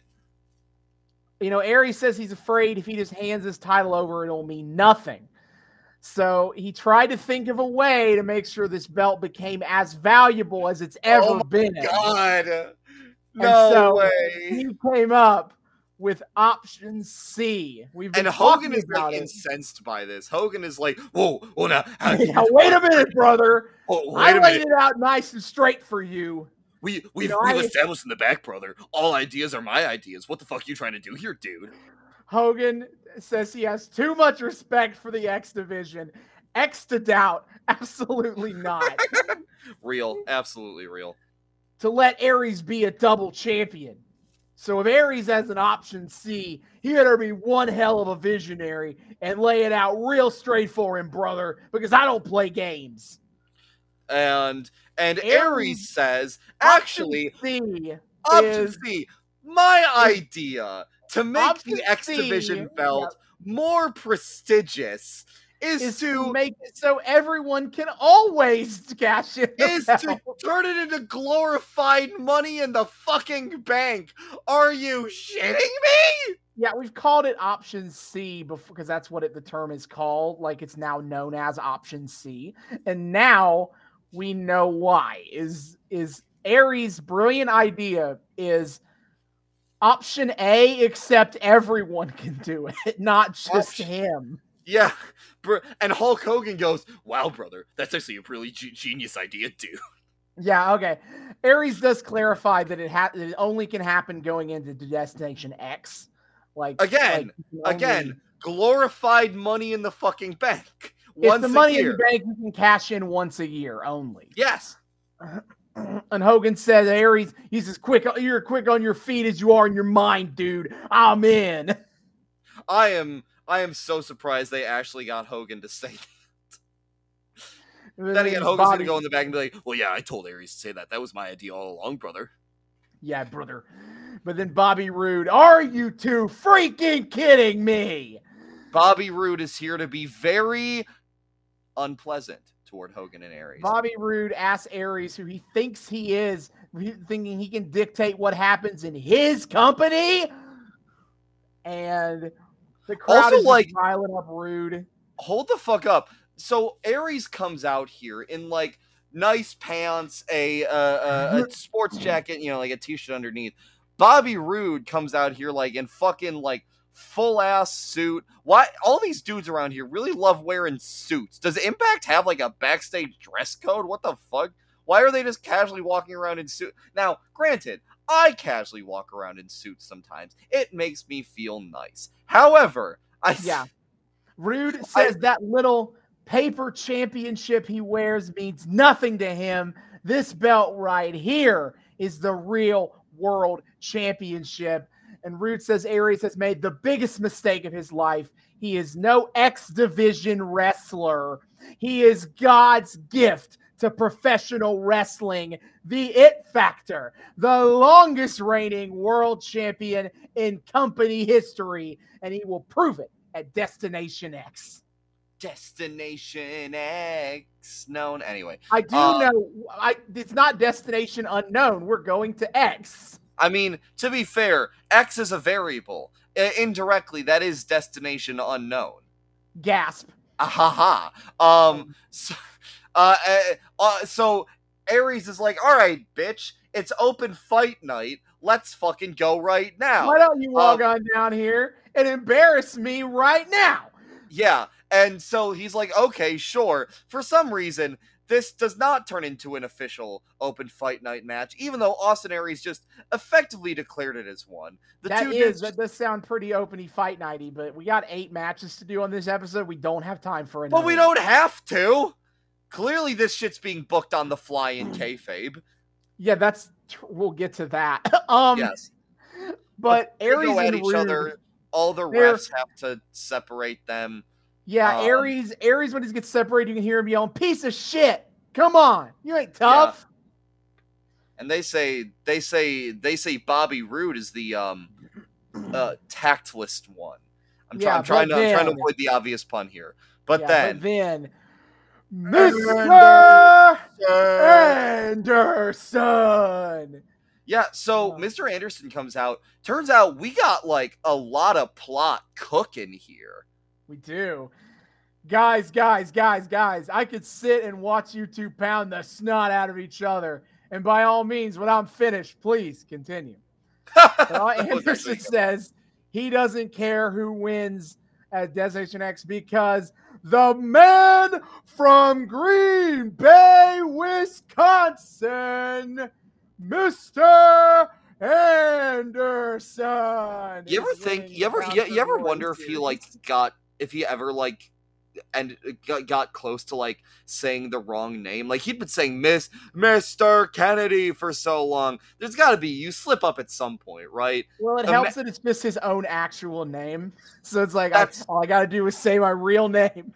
But can you imagine if on one of his like name pops he accidentally said Kennedy? That would be really funny. I actually really enjoyed this whole segment after Hogan and Aries stopped sucking each other off. I did too. Like Roode, I loved Roode. Roode is kind of awesome here. I don't have context for Bobby Roode outside of this. So like I'm not getting a whole lot of character. Like he's kind of Batista-esque to me right now. But sure, that's fair. But like, decent first impression. Like, I'm like, all right, this is a guy that can work a mic. He's clearly physically impressive. I would be interested in seeing more of him, sort of thing. And they're interweaving stuff here because they're like, because with Mr. Anderson coming in to be like, yeah, whatever, I don't really care which of you's winning. Well, okay, so this is even more wild. So Anderson also is in line for the belt. So really, winner of the Bound for Glory series is like 2 contenderships back. No, he's saying that he's going to win the BFG series, and that's why he's in contention. Oh, okay. Yes, he did. For some reason, I thought he just also had a contendership. No, he's just saying he's going to win the BFG series, and I got to applaud a man who can get a pop line out of his own hometown. Like, yeah, anyone can just say the name of the place they're currently in and get a pop for it. This man gets a pop for saying where he's from. Absolutely. Yeah, those motherfuckers were very excited to shout out Green Bay, man. You know, I respect it. Yeah, there are no matches pre-booked for tonight. Open fight night. No, there's 2 matches they pre-booked. The women's matches are canonically already booked. Oh, well, yeah, one of them being the fucking gut check. And then the women's, and then it was known there would be a women's title match. There would be a women's title match. It's just not. Yeah. So I did kind of wonder, like, what's the backstage protocol for open fight night? Like, does everybody have to be there? Yes. Do you just draw your name in a lottery? Like, no, they talk about this because they talked about this last time they did open fight night. Is it like every member of the roster is required to show up in gear just in case? And yet both Bobby Roode and Austin Aries get to just walk around in full ass like suits. Don't think about that too hard. Open fight night is an absolute cheese of a concept, and the more you think about the logistics of it, the less it makes sense. So don't. Somebody just really wanted to make an open mic night pun. That was all this was, and they worked backwards from there. Yup. I did make a note because I was like, seems like I made a joke in my notes that couldn't you just challenge whoever in the locker room, whether they're in the BFG series or not? But apparently, no, you can only challenge BFG series people because everyone sticks to that. So I guess this. Hence my note down here. It's open fight night except when it isn't. It's open fight night except you can only challenge one of 11 other people. Yeah. So actually, the whole locker room did not need to show up this time. Only fucking BFG dudes. Great. And also, how do you determine? This is less of a thing with this episode because all the open fight nights are BFG matches. How do you determine who's allowed to go out there and like call someone out? Like, how does that get broken up in kayfabe here? That's a great question. You think they have like a lottery? You think like you put your name in a hat? Or do you have to argue to Hogan and be like, I want to call someone out? Oh my God. Honestly, definitely got to go backstage and politic to Hogan a little bit. Or maybe you just like, when it's open fight night time, everybody fucking rushes for the door, and whoever like kicks enough other dudes in the nuts first and makes it out there wins. Could also be the case. You look, they still have much to stipulate on, okay? But anyway, Anderson says that he wants to challenge a guy who has the balls to attempt to destroy a man's family. Christopher Daniels, get your ass out here. Christopher Daniels backstage sipping on an apple teeny. And which Taz goes, hey, you better put down that apple teeny. And Christopher Daniels, so Taz is on commentary, and Christopher Daniels, I guess hearing him over the like TV monitor they're watching, goes, I'm not putting down my drink, screw that. And he just walks out, apple teeny in hand. He does put it down to have the match, but it was absolutely amazing. He just refused to leave the drink unattended. Man, I kind of wish that like he had tried to keep the Appletini afloat for the whole match. That would have been so funny. It's not that it's impossible to do. I watched an Orange Cassidy versus Colt Cabana match where the entire conceit of the match is Orange Cassidy didn't want to put his beer down, and so he wrestles holding the beer in his hand and desperately trying to not lose it. That's incredible. Holy shit. So yes, it is Mr. Kennedy, Mr. Anderson. By the way, why does he say his name twice? He goes, Mr. Anderson. Why does he say his name twice? Because that's what he did in the WWE. Because he did Mr. Kennedy. Why did he do it in the WWE? I assume it's I assume it's like an echo effect joke of he's echoing. Wait, he just says, no, I don't know. I just know that he does it in WWE. He goes Kennedy. So now he's got to do Anderson. So it's Mr. Anderson versus Christopher Daniels, and Christopher Daniels is Appletini. And apparently Joseph Park Esquire. Joseph Park is in the crowd, guys. He is in the audience watching. The lawyer man. They're just so obsessed with this one guy being in the audience. We also learn that on top of everything from all the weird points shit, there is a 10-minute time limit on Bound for Glory matches. Why are there so many rules? I like that, actually, because first of all, it's a play on the G1 rules, which have 30-minute time limits, and then they cut that down this year to 20 minutes to make it a little quick because they have more rest matches and more people. But I kind of like the idea of putting a strict time limit on it. It makes the matches go super de-duper fast, and it also does help solve one of the problems I mentioned with doing a G1 tournament on television. Is that's so much in-ring wrestling to devote on a per episode basis to make it feel even remotely like the G1. Requiring all the matches to be short but sweet helps fix that problem. This is true. I will confess myself at a bit of a crossroads here. I'm not sure how I feel about all of these like sprint matches, because it feels like a weird like purgatory between like WWE style wrestling and AEW style wrestling, and specifically like 90s 2000s WWE with like short ass matches, but they do got work rate though. Like it's not like we've seen like mid 2000s WWE to early 2010s WWE. Their TV matches are short, and also everyone starts just working rest holds like they don't have only like 5 minutes, and so you can just start doing things. You don't have to slow it down. But I guess I did appreciate that. But as a boy who enjoys some longer matches, it's also like, and we're seeing these really cool matchups. I'm like, God, give me something a little more here. I feel like it's a very specifically 2012 TNA ability to be able to make this work, right? Because like, if you try to do this now, you run into two issues. Of one, a lot of hardcore fans know what the G1 is now, and they know that it's like this is where you're going to have a bunch of match of the year contender matches. And so like if you try to sit there and be like 10-minute limit, bro, people would be like, what the fuck? Yeah. And also if AEW tried to do this and do 10-minute matches, people would be like, hey, yo, what the fuck? Why do these be so short though?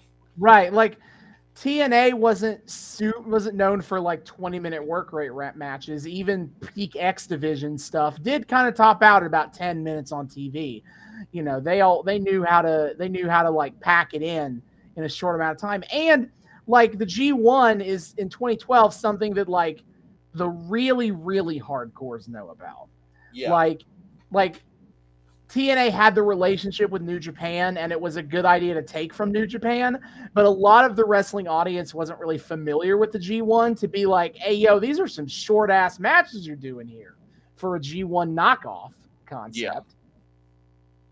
So I like the 10-minute sprints. If for nothing else, it's kind of new for us on the podcast. Yeah.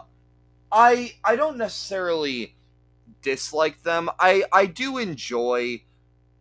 Okay, I feel like I'm having a ever evolving opinion on the Bound for Glory series.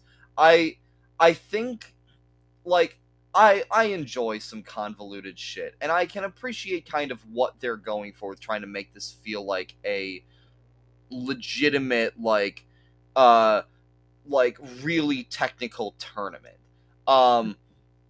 I think the point scoring is a little overboard. Like there are a few too many categories when you're probably not going to get that kind of variety in the matches. And it's harder for people to keep up with. Like that was it feels like wasting your resources. It's harder for people to come up with. And also, G1 already perfected the concept, which was stealing from soccer. 2 points for a win. How many wins they got? They got 4 wins. Okay, they got 8 points. Yeah, and there are a couple other flaws I'll talk about later on a more technical level. But I do appreciate the kind of desperate energy there is to the BFG series. It does feel like a big, grand, once a year scramble for a big opportunity. And I can appreciate that in concept. In execution, I think it's a little clunky, and it leaves the episode feeling a little too empty for me.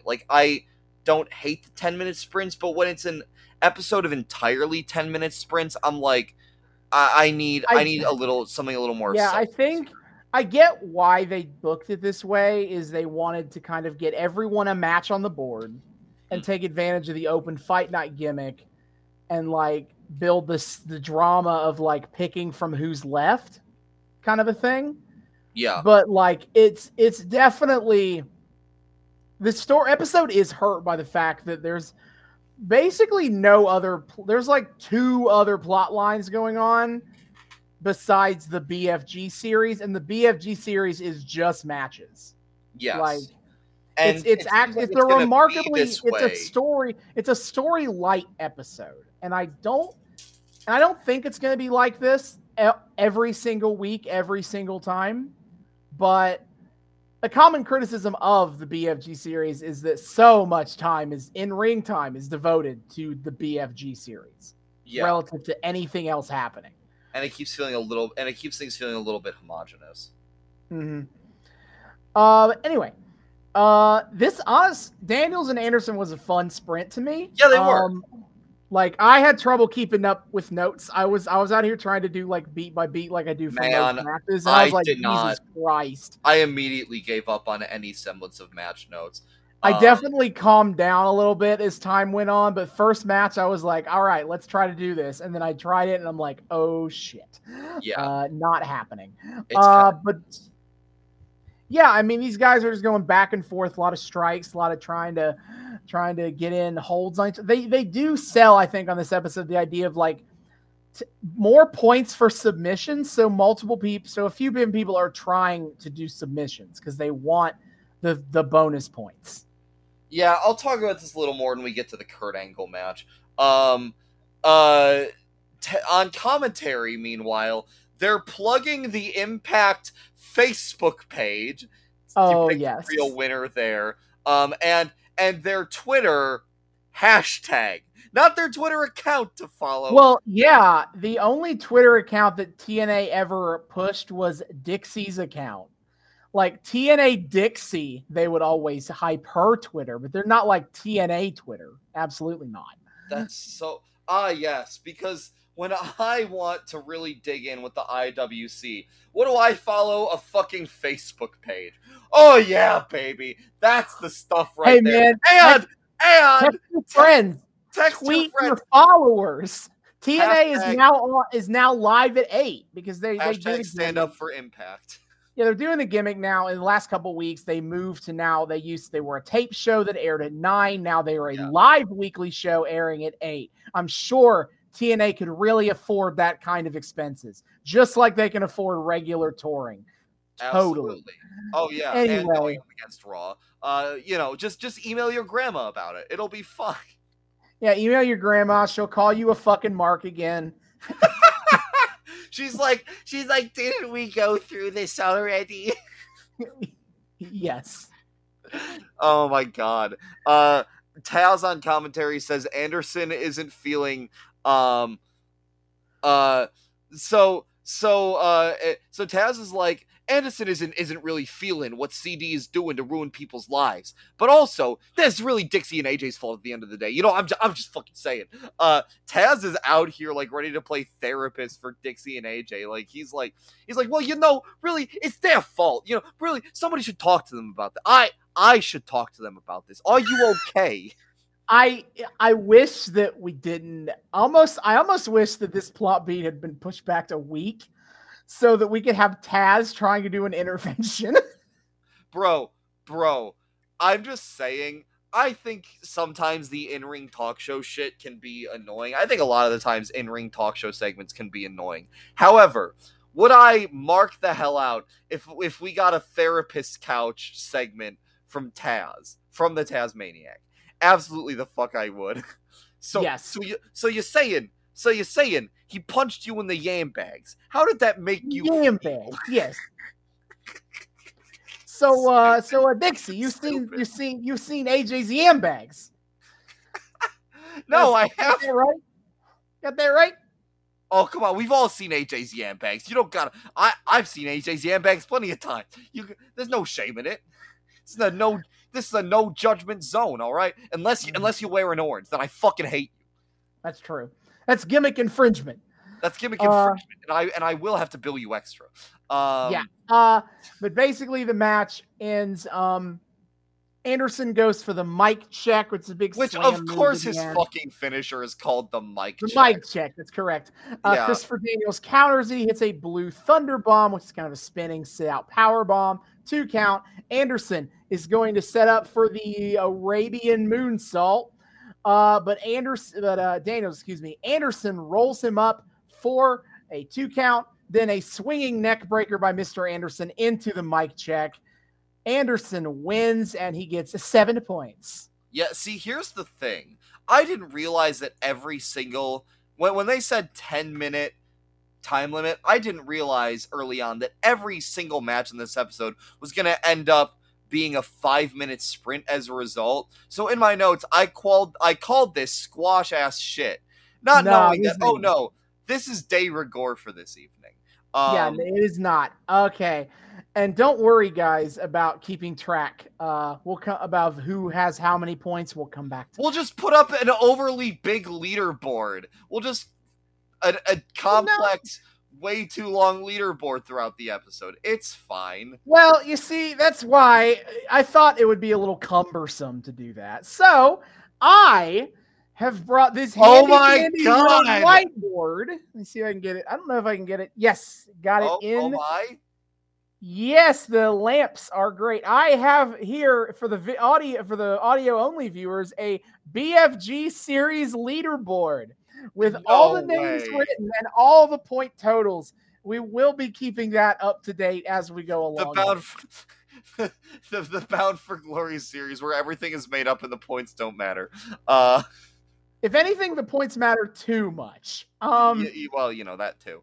So backstage. Dixie, oh, sorry, do you have something else? No, yeah, Dixie and AJ. AJ Styles, with a clean-shaven face and short hair, is so weird. You're so used to him having, like, a goatee and soccer mom hair, and I don't think you... You didn't need to read him that hard, Jesus.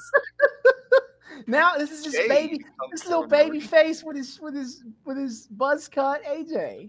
Man, I need a tier list of wrestlers like this, where it's like wrestlers who I'm used to having like long hair and beards, not doing that. I need a tier list. Fucking, AJ Styles, Bryan Danielson, Chris Jericho.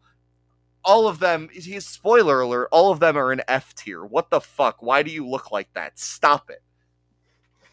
All right, but Dixie is asking AJ if he's ready. And so she's like, don't look at me that way. You're ready, right? We're doing the right thing. And the way this is shot, it feels like a kind of like slightly covert shot They again. do. Okay, that is intentional. Is TNA love to film their backstage stuff as candid camera, COVID, TMZ shit. You know, the idea that the wrestlers don't know they're being filmed. And so I love the fact that you said you just in kayfabe have camera guys that are like peeking around corners. So the way that's framed also feels like a fucking reality show. So I wrote in my notes, apparently we really are on a TLC reality show. And then... Yeah, so AJ... Speaking of fucking TLC-ass reality show framing, oh my god. Oh, is this about the knockouts stuff? Or... Okay. Because I was just like, go through this. AJ is like, he doesn't care about Daniels and Kazarian. Dixie says it's never been about those guys. They wouldn't have kept it going so long if it were. AJ has last minute doubts. Dixie says they've gone over every possibility. Like, AJ's like, maybe there's another way. And Dixie's like, what do you mean? And AJ's like, I don't know, man. I just thought there's another way. Every single one of these vignettes, knowing where this goes, is so fascinating. This is like TNA makes this look like we're talking about an affair. And I guess spoilers, we're not. It's actually much crazier than that. Oh, yeah. But every single promo, backstage bit, piece of evidence from Christopher Daniels, every single part would make a rational human being think this is about an affair. Well, because of course... AJ and Dixie are apparently Achu allergic to speaking in any kind of specifics about this. They do. They are. Not even to... That's funny to me, is that even to each other, they're talking like this is actually an affair. Like, none of that... Like, they're not candid with each other, even though they both know what's happening right now. And, like, Dixie's the, like, president, right? Why doesn't she get any kind of privilege to get to, like, I don't know, step away from the candid cameras so she knows she has privacy enough to talk about this? Like, what the none of this it's fine. It made enough sense until it stopped making sense, but we will get to that later. But anyway, yes, the Knockouts are hanging out in Brooke Hogan's office. Why? Which is actually Hulk Hogan's office that Brooke Hogan has taken over for the evening.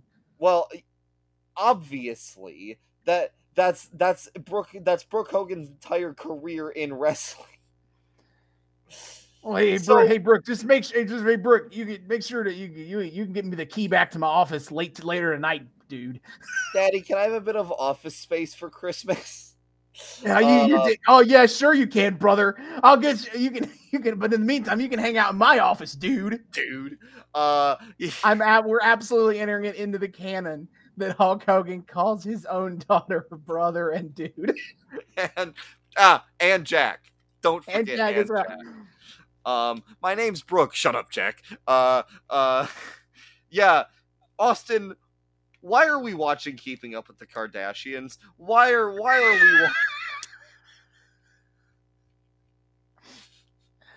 This Why is it framed like this? Why is it framed like an actual honest to God reality show?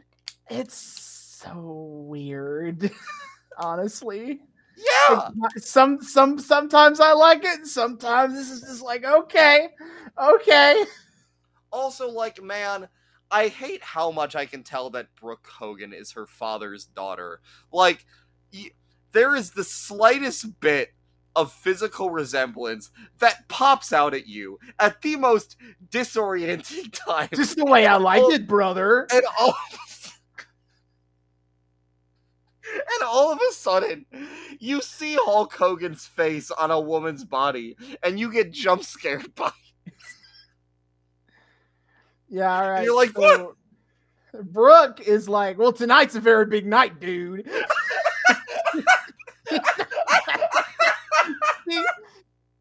And it's just like, I have ODB. I haven't had a chance to meet you, dude, but you clearly having a blast with that flash, brother. I can't confirm. Brooke Hogan, it is just Hulk Hogan in drag. He does.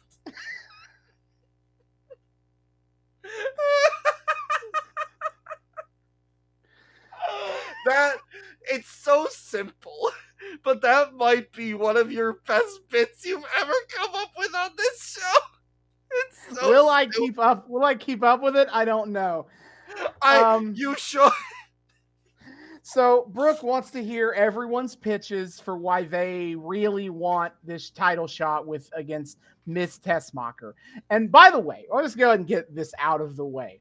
If the name Miss Tessmacher sounds familiar to anyone, that's the name of Lex Luthor's assistant secretary in the original Superman movies. She was named because of that. So it'd be like Miss Tessmacher.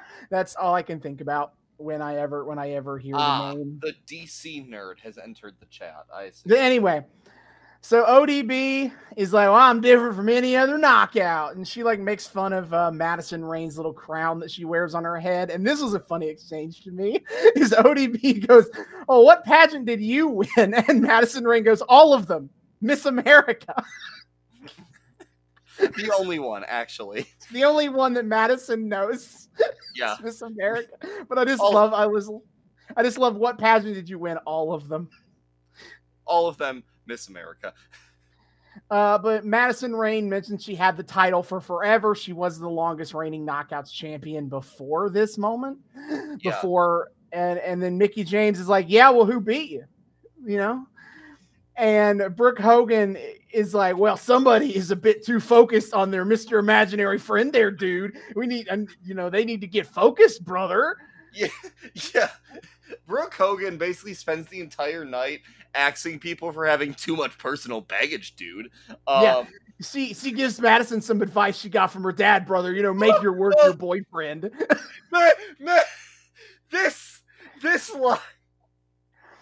Hulk Hogan absolutely said this to Brooke unironically. Considering what else we know about Hulk Hogan's opinions on Brooke Hogan's dating life, we have got to watch the Hulk Hogan reality show. I guarantee you that without a shred of doubt in my mind, Hulk Hogan told his daughter, for real, to make work her boyfriend. He saw her getting a little too buddy-buddy with some undesirables, and he goes, now wait a second, dude. Don't forget to make work your brother, Jack. And she goes, well, that's a great point, brother. Anyway, so Velvet Sky is like, well, I never got a title rematch for when I won the title and lost the title. And then Mickey's like, I'm the greatest female wrestler in the world. I have won every prestigious title known to womankind. Yes, naturally. And Madison Rain pipes up again at being the longest reigning champion. And Brooke is just so annoyed at Madison Rain. She's like so angry with her over like her being interested in a guy. Yeah, again, I don't get this. What I'm so lost as to what the fuck is going on in general because I don't have context. And even with context, I don't understand the animosity with Madison Rain. Like Brooke takes it like it's a personal offense that Madison Rain is like chasing dudes. Well, you got to be focused on the business, brother. So Madison is like, Miss Tessmacher, she's been practicing every single week. And ODB's like, well, she should be. She's been in the business for a cup of coffee. Thank you. ODB's firing shots. Yeah, but Brooke tells Madison Rain to focus up a bit more. She's not ready for tonight, dude. And so Madison just leaves. It's like, fine. Madison gets not even fully eliminated. She just leaves. Okay. And Brooke says that she's got, she has one more elimination to make later tonight. ODB's like, can we stay in here? He's like, hang out in here. Yeah. They're like, can we just vibe? And Brooke's like, I don't know. I'll have to think about that, brother. So we cut to the ring with Robbie E, who I have no idea who this is, but I must say, man's got some drip. I like the cut of his jib. Who the fuck is this? He's Jersey Shore guy. I talked about that. Oh, okay. It's this guy. Got it. I'm very bad. Robbie E. He says he is not scared of any of a single person in the BFG series. He's more jacked than anyone in it, and I mean, no one can pull off this tan. And so Robbie E. was challenging any gerbil in the back to get punked by Big Rob. Yeah, so Robbie E. for Open Fight Night puts out an open challenge, which I guess that's a thing you can do. This is this is open squared. This is open, yeah, openception, truly. And of course... And then Kurt Angle's like, LOL, all right, I'll do it. It's just fucking Robbie E. I feel like I was a little more justified in calling this one squash ass shit. Oh, no, it was. Almost immediately, Kurt Angle hits 3 German suplexes, the angle slam, and then the ankle lock for 10 points and the win. I will say, as goofy as it is to issue an open challenge on Open Fight Night, where the whole point is calling out someone specific, it does add slightly fun stakes of like being locked into fighting whoever answers you. Which is especially funny with like, Angle squashing the shit out of a goofy heel like this.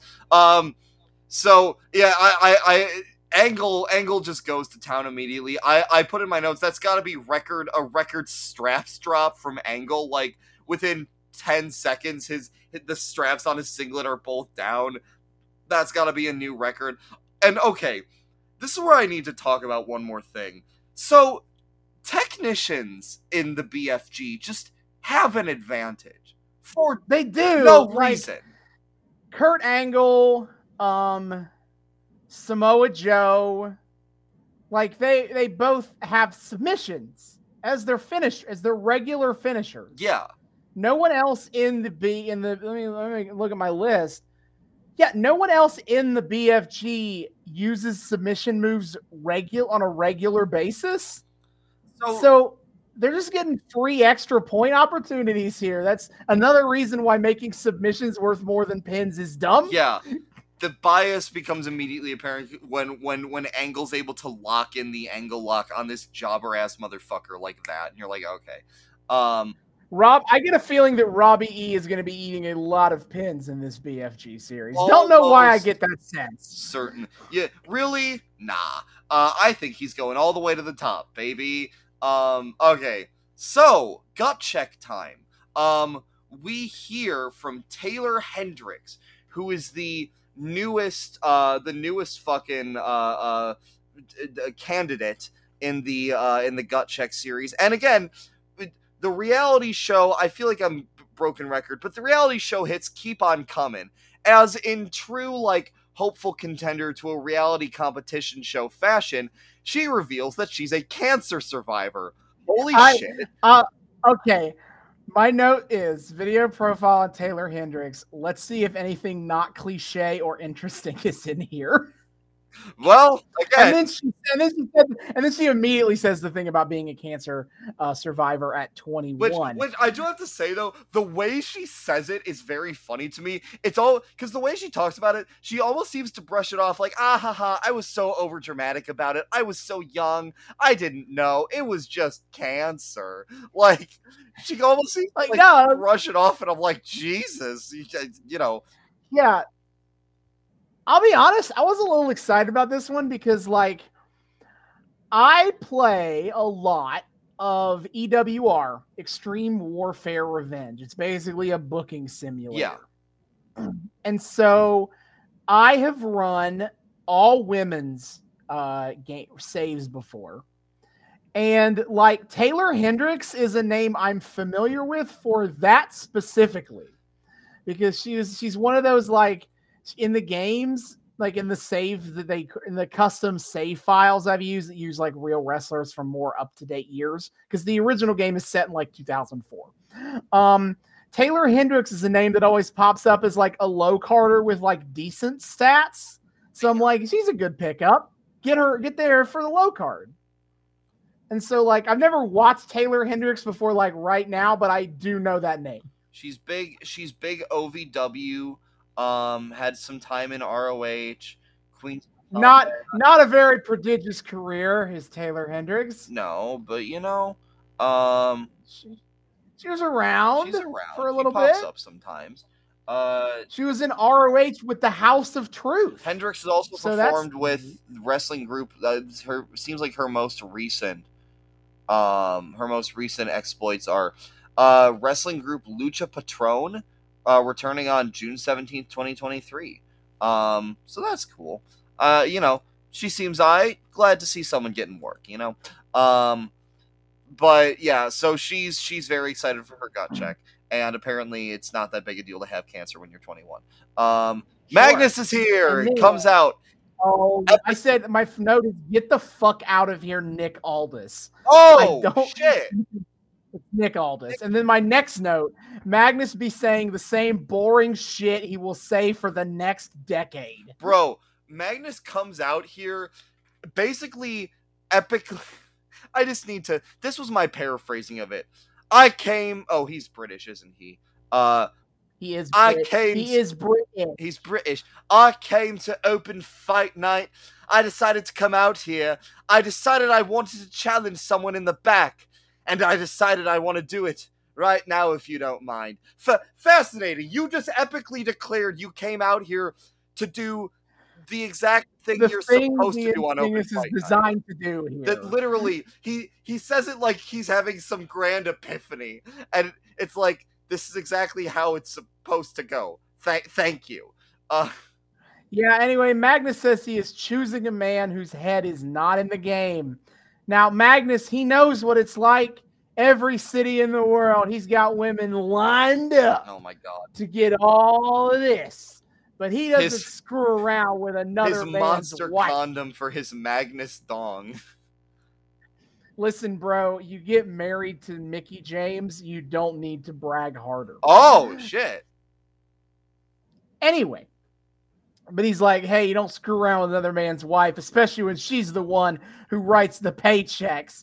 He is challenging a man who is selfish, only thinks of himself, is a homewrecker, AJ Styles. And we cut to the back while he's talking about this, and AJ already has his fucking hood up. He's just hanging out in the back with the hood up. He's like, I knew this was gonna happen. We'll fine. So AJ comes out seeming a bit morose, a bit he doesn't do the cool like flip in the thing. Yeah. He doesn't like flip the hood and do the thing. He just comes out and takes his hood off, and he's like, okay. So yeah, it's AJ time. Also, real quick sidebar, I kind of dig Magnus's music. It was kind of cool. I don't know. Yeah. But yeah, so it's AJ time, except AJ's got his head in the clouds. He's not in the head. He doesn't have his head in the It doesn't really feel like it for the early part of this match, because AJ starts going to town. He does all this cool athletic shit. Prime AJ is an absolute fascinating thing to watch. He doesn't have his head in the game. Shut up. You saw nothing. He missed the Pele kick. Yes. Magnus just fucking moved. That's absolutely. See, he does it. He's not concentrating. He does. But guys, does we also get an update. Legitimately, and we get an update though. What? Joseph Parks has gotten popcorn. Joseph. Fascinating. AJ does. I think he like flips over Magnus at one point, and Taz on commentary goes, "That was pretty phenomenal." Pun intended. Thank you, Taz. But yes. He hits. AJ is setting up for the phenomenal forearm to end this whole thing, and then down runs Daniels and Kazarian with papers of something. I guess. AJ like. He jumps back in the ring, goes past Magnus, and demands that Daniels and Kazarian like get out of here. And then Magnus, he gets distracted. Magnus hits him with some kind of a slam, and Magnus gets the win. Yeah, AJ pins, womp womp. And then Magnus holds up 7 fingers, except it's 5 and 2 for the 7 points that he now got from that. As you do. Who cares? Oh, to Slammiversary. Yes, I kind of skip through this one to kind of That's fair. save Let some me time. let me give the rundown here. So Dixie Carter is I'm very confused, by the way, about the branding, because they insist that they're Impact, but Dixie Carter is sitting in front of like big embossed floor letters that say TNA. I'm slightly confused, but okay. TNA always has been a little for a long time has been iffy about saying TNA because they understand that like that name is dumb. Yeah. We shouldn't let Vince Russo name us TNA. Yes. Might have been a mistake. Except now they're leaning in. Hey. Well, that's a whole thing. But yeah. But yes. Dixie Carter, who again is in the midst of a giant scandal, is like giving this very nice, like corporate, like 10 years is our year. And da da da da da da. They get a bunch of other dudes that are like talking about Impact. I fucking forget. Jeff Hardy, they interview briefly. I think they interview Bully. Oh, they interview Angle. They also interview AJ, but while Dixie, Hardy, and Angle are like interviewed like, head on camera style, like legit interview, AJ's just like looking to the side to the camera in the middle of a signing, like significantly lower quality video. It's like, okay, weird. And then yeah, that was kind of silly, but yeah, 2012 is going to be their year. They've been doing this for 10 years. Woo! And it's now they'll hold out. They should hold out better hope for their 20th year. Yes, well, that's when we go back. Well, I guess their 21st year, 22nd, either way. It's gut but check now it's time for gut check. Taylor Hendricks versus Tara. Gaga, watch out for her witchcraft. Hey, well, she does have a pet spider. But I did make a note of Taylor flips her hood back up so she can flip it back off when she gets introduced. But yes, this is Tara. Tara has a ton of she's a long experienced wrestler. We've seen her before. She was Victoria in the WWE. If you vaguely remember, during the Katie Vick story, she was facing Trish Stratus and alleging that Trish Stratus only got to where she is because she's sleeping around with the boys. Well, that's cool. Yeah, but so Tara's here. She's kind of a respected veteran, admittedly heel here. Yeah, she's healing a little bit. Yeah, and so Tara, I mean, she has a lot. Tara has a lot of control of the match. She beats up Taylor a lot and is like, "You want to be a knockout?" Yeah, although Taylor does get her spots. I have to say, I kind of dig Taylor's moveset here. Like, it's very, like, acrobatic, and I thought it was kind of neat. She's very flippy. She even got, like, chants. She was winning over the crowd. She had a great, she did a cool thing where she, like, head scissors Tara from the ground. Yes. That was cool as hell. Taz is commentating while also, like, gut check judge scoring Taylor Hendricks' performance. Yeah, this feels like a conflict of interest. It feels to have him. distracting. And Taz does point this out. He's like, "Yeah, I don't know why the fuck I'm pulling double duty here, but here we are, I guess." And Joseph Park, we get a picture of him or a video of him, like, we cut away to him being led to the back, which feels disrespectful to do during this match particularly, but sure, I guess. Yeah, anyway.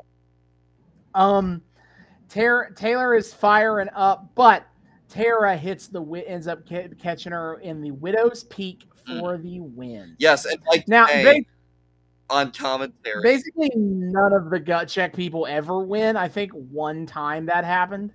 I was gonna say, like, they're there to do like exhibition jobber matches.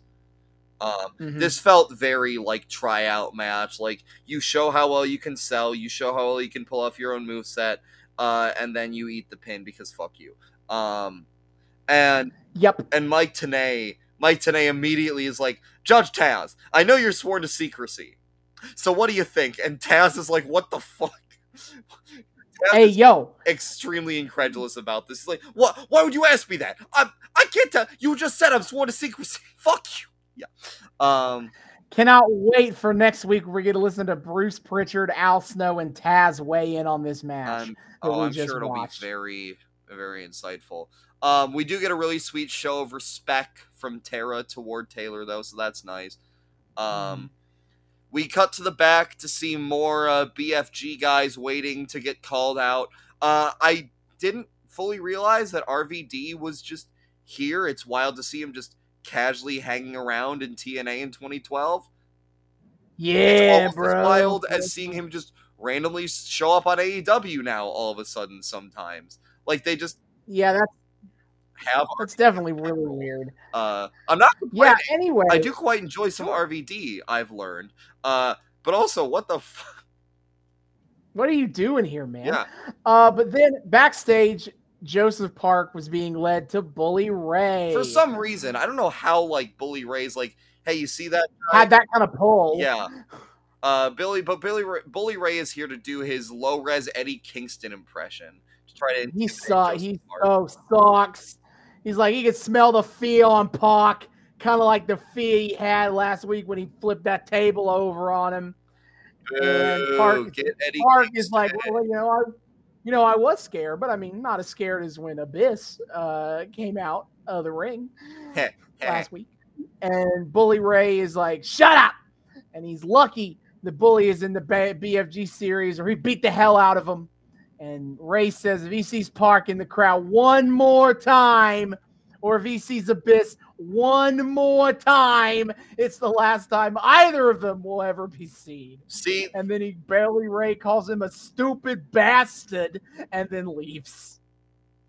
Lame. Fuck that guy. I feel like it's so on brand for Bully Ray to be like, oh yeah, well, I totally would beat you up, but I'm in the BFG series. I got and then he goes back. He's like, oh, I still would have kicked the guy's ass, but I got to preserve myself for the BFG. Yeah. Oh, okay, dude. Yep. Samoan Joseph. Joe. I love him so much. How it is Senior Joe. Senior Joe. How the fuck does he look so much younger, but also the exact same? How does that work? Phenomenal. But Samoa Joe is here. He's like, since nobody in the back had the guts to say my name, I'll just come out and kick this off. And Joe says that James Storm got lucky last week when he eliminated him in the Battle Royal. And so he is calling out James Storm right now. Timothy Storm. He even makes a fucking like finding your smile joke. Like, he's like, when you were off playing with your cows and finding your smile. So they both wear cowboy hats. So that means he's Shawn Michaels, I guess. You know what? I didn't write notes on this match because I was making my whiteboard. That's fair. I don't have that many. It's actually, in my big note is it's just actually insane what a top tier talent Samoa Joe is. Like, timeless, first of all, always great. He moves insanely quick and insanely strong at the same time, and he deserves the world. But by the way, sidebar, I'm gonna derail this a tiny bit. We fucking on AEW Collision this past week. The main event was MJF versus Kenny Omega, which was incredibly based and an insanely good match. Holy shit. Can't believe we got that on free TV. But beforehand, because everyone's gunning for MJF right now, Samoa Joe walks up to him backstage and he's like, hey, MJF, if you need a friend out there, all you need to do is call my name. And in return, you give me another shot at that title. And I thought, okay, so MJF might call for the interference from Joe on this one. But he never did. MJF won the match clean. And we saw Samoa Joe backstage afterward looking at the monitor with like a frown on his face. And I swear to God, I saw a single hot boy tear rolling down Samoa Joe's face. Samoan Joseph's newest scheme failed. Samoan Joseph deserves the world, Austin. I love that boy with all my heart. He must be protected. Be good to him. I love him. So Samoan Joseph is Samoan Josephing all over the place, and Jimothy Storm is, he's keeping up pretty well. I did get one. These are two big dudes. These are two big dudes taking swings at each other. James Storm is like, he's not as bulky a guy as Joe, but who is. But he's definitely like large in stature. So it is kind of a cool mashup in that regard. I do have a little bit of hashtag Taz out of context. I didn't even write down the context for this one, but from Taz on commentary at one point, I should watch my pronouns. The Tasmaniac in 2012, clearly ahead of his time. Yes. But James Storm basically ends up getting the dub, and as I put it, Joe keeps going for the submission move. They almost tell a story with it, except I don't think they go to it enough because it's a 5-minute sprint match. But there is a moment where he has James Storm on the top rope. He could do the muscle buster right here and probably beat him because he beats everyone with the muscle buster. But he throws him off the top rope and is trying to get back in the submission. And then, James Storm gets out of it and hits the last call, which is a super kick. I don't know why he wasn't going for his chokeout move, because that shit's fucking lethal and can win a match in like 2 seconds. But, sure, whatever. But then, James Storm gets a win, extending his massive, disgustingly large lead. Yeah, to 27 fucking points. Okay. So, and as I put it, he does his best Stone Cold impression because he gets a beer and starts chugging it. And then after this, glass bottle's not cans. Oh, yes, true. But after the match, Joe gets a beer bottle and threatens to hit it, Storm with it, and the rest like, whoa, man. But then Joe just hands him the beer. Sign of respect. I guess. Are they both faces right now? James Storm is. Joe, I haven't seen Joe seen certainly enough of Joe received to be like able a to face. know. Like he was getting cheers and shit. Okay, we'll say he's a face right now. And then we get a recap of all the AJ Styles drama. Also, wait, sorry. One more quick thing I want to know. We got after the match, we got a replay of the like winning super kick from James Storm. Something I didn't notice is I didn't notice the second time. He gets the pin on Joe, and once the pin has been counted, he fucking crosses himself. He does the sign of the cross. He is a man of God and a man of beer. Yeah, he's a man. That is. He really is Shawn Michaels thing all over the place. And please kill me. We're back to Brooke's office. Well, I don't know if you had any thoughts about the recap of the AJ Dixie drama. No. We got because he had the video. He showed the evidence. It showed the phone call and the pictures. Well, okay, I know that's not actually going to be like any of the case, though. And it's all shit I knew. I'm so confused as to why CD and Chaos have gone in so hard on this. It's so bizarre.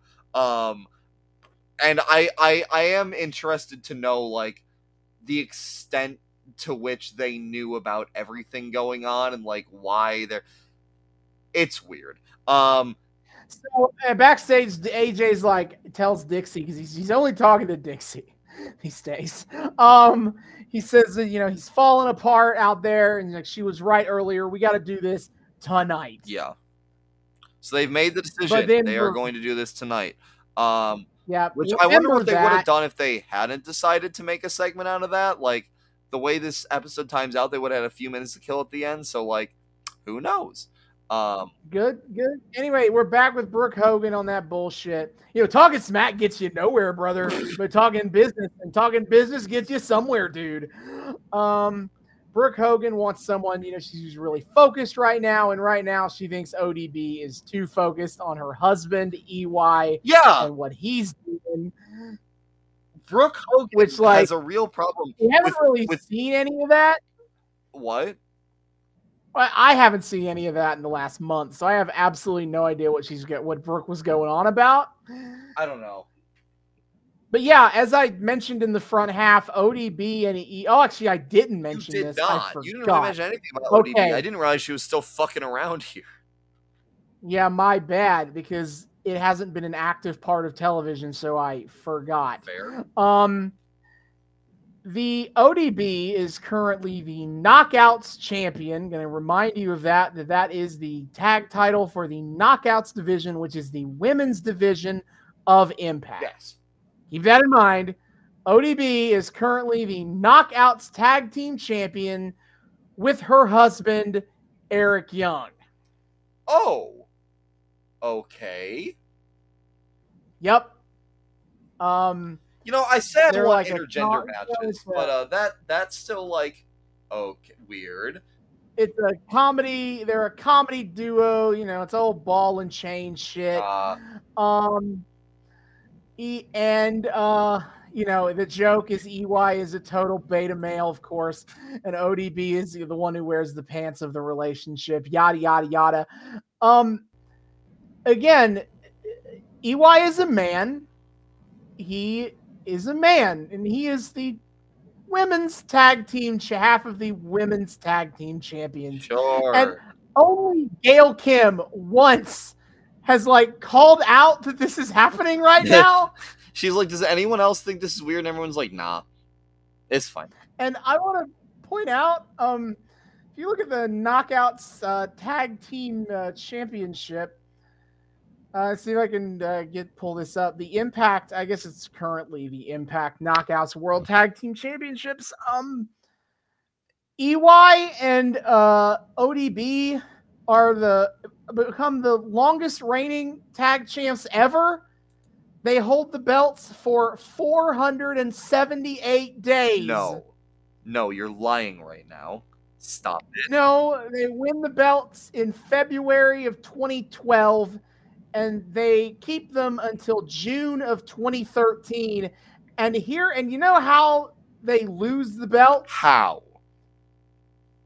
Brooke Hogan strips them of the titles because Eric Young is a man. Oh, jeez. Oh, yeah, brother. Are you just now noticing this, Jack? Yeah.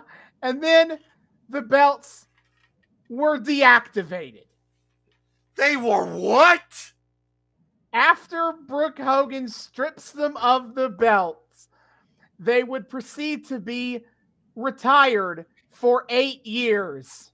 For 8 years? They brought him back in 2021. Oh, what a way to go out!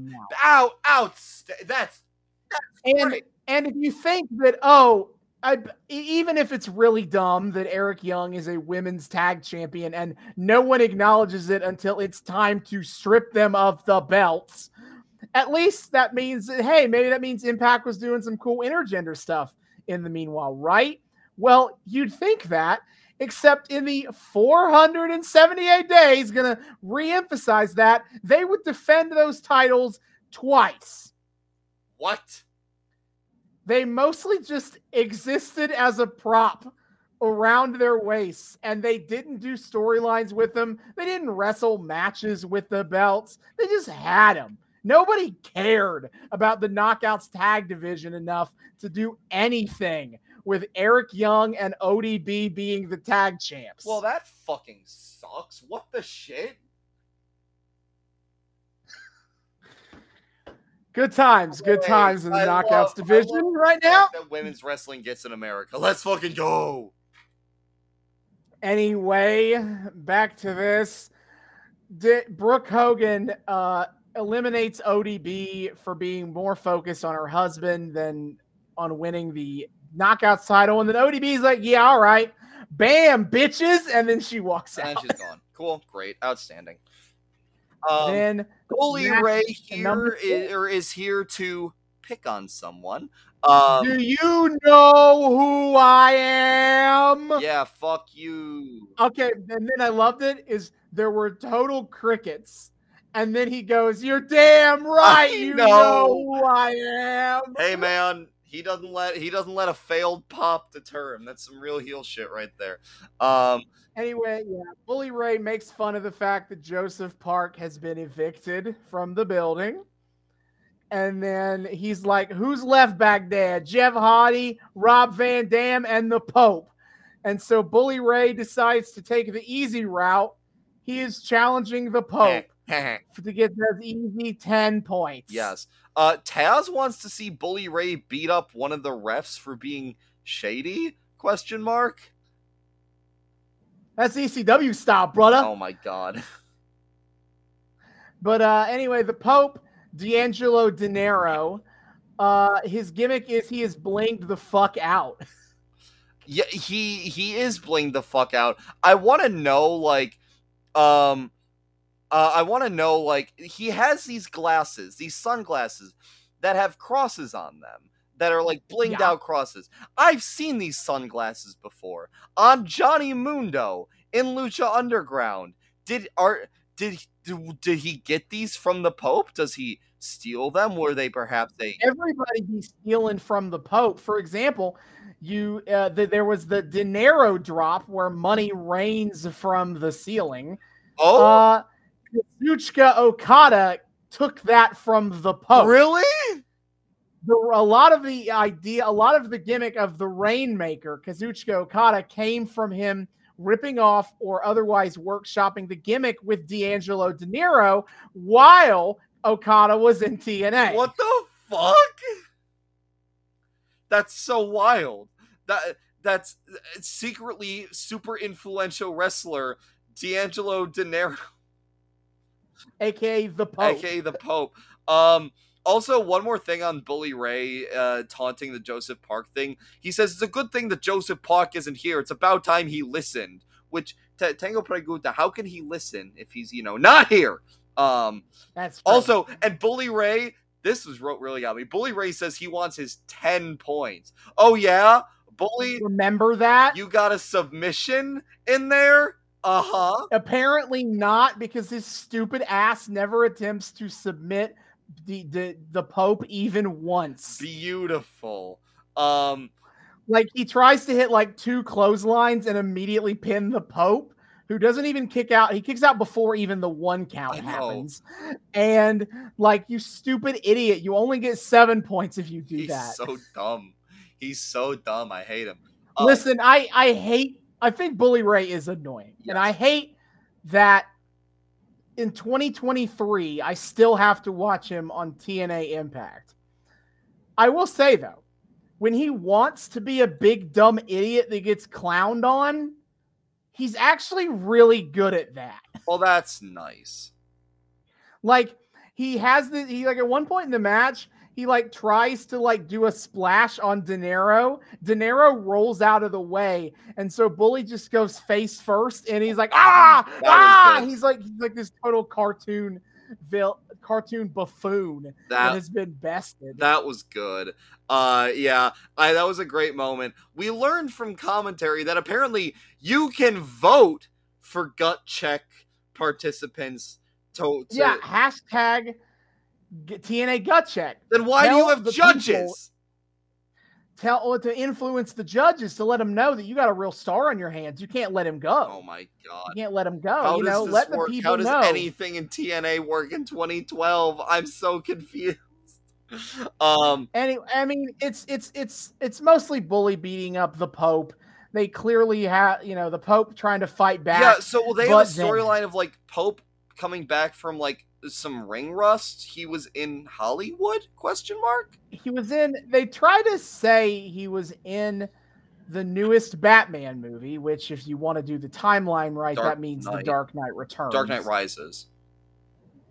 Excuse me. And I tried to get credit on this, and I couldn't find it. Now, he probably was just like a stunt man of some sort, or a background guy. That's why I can't. And so I assume it's legit.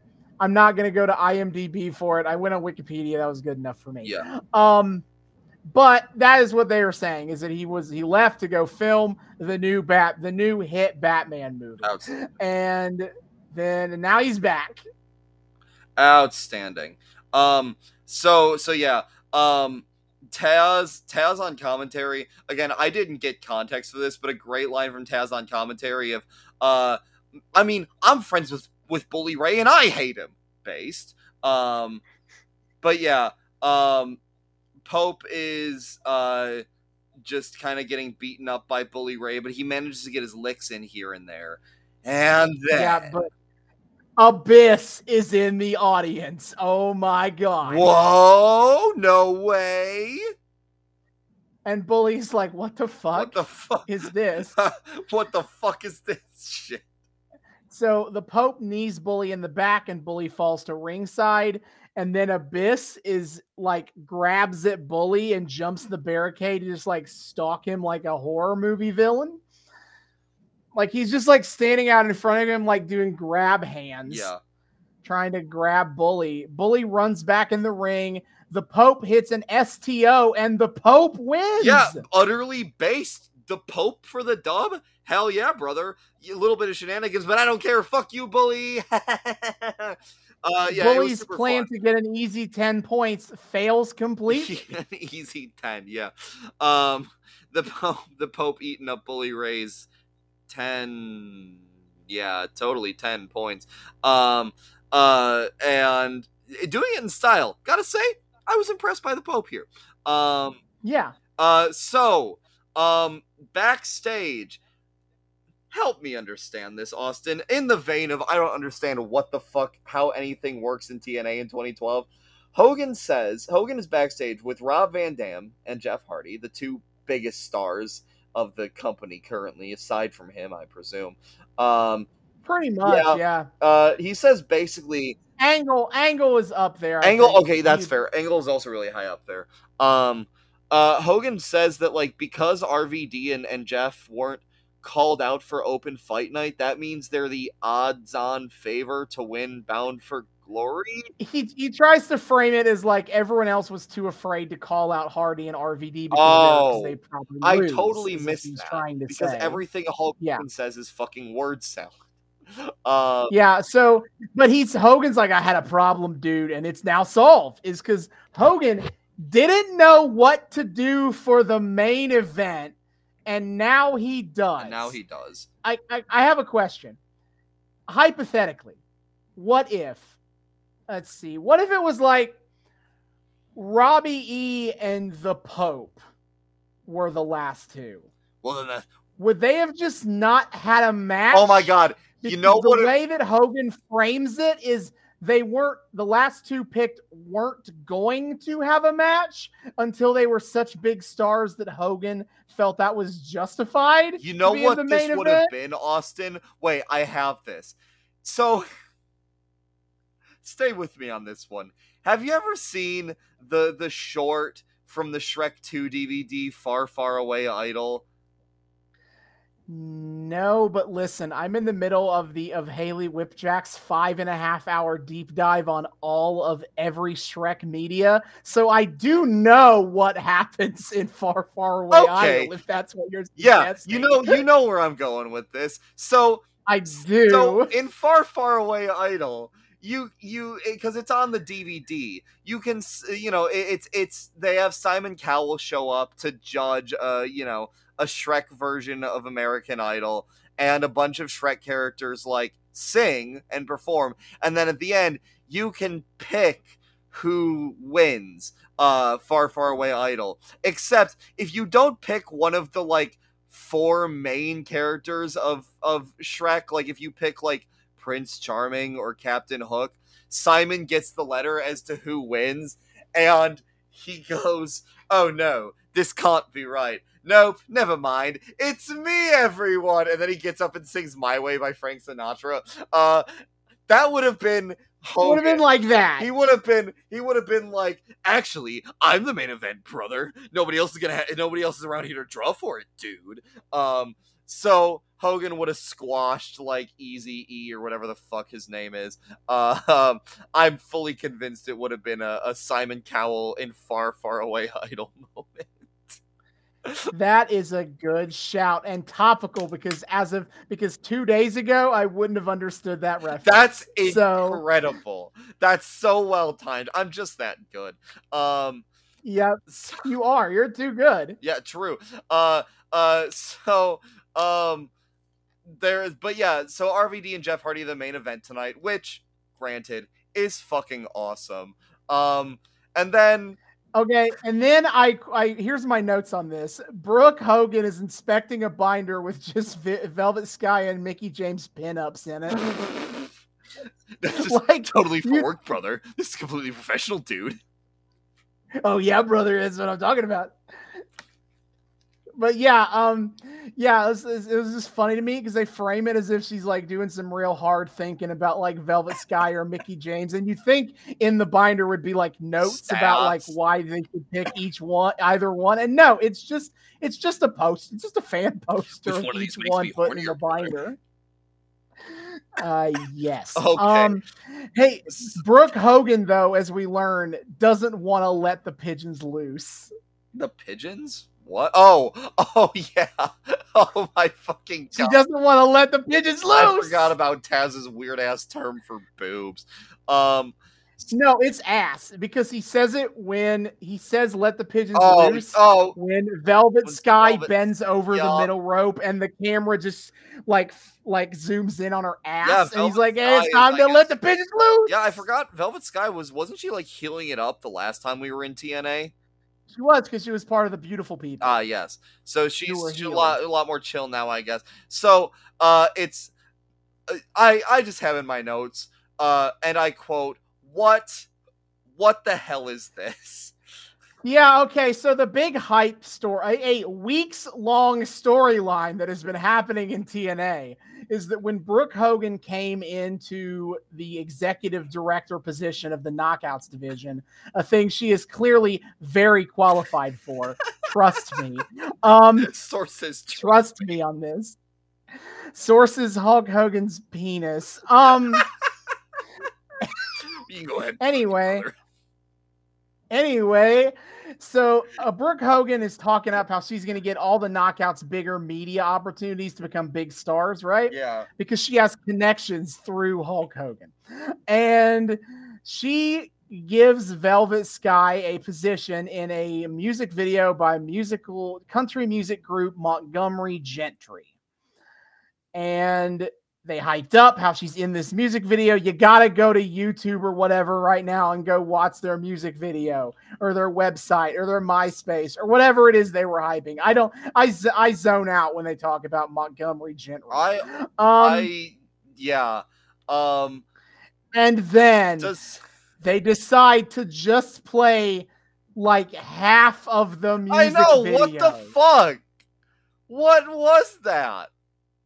And honestly, you know what's more? I don't like country music, but you know what's more offensive to me than bad country music? What's more offensive to you than bad country music? Bad music videos. Oh my God! This music video is just Montgomery Gentry playing on a stage, presumably on like the Impact entrance ramp. It looked like. Yeah, it looked like it.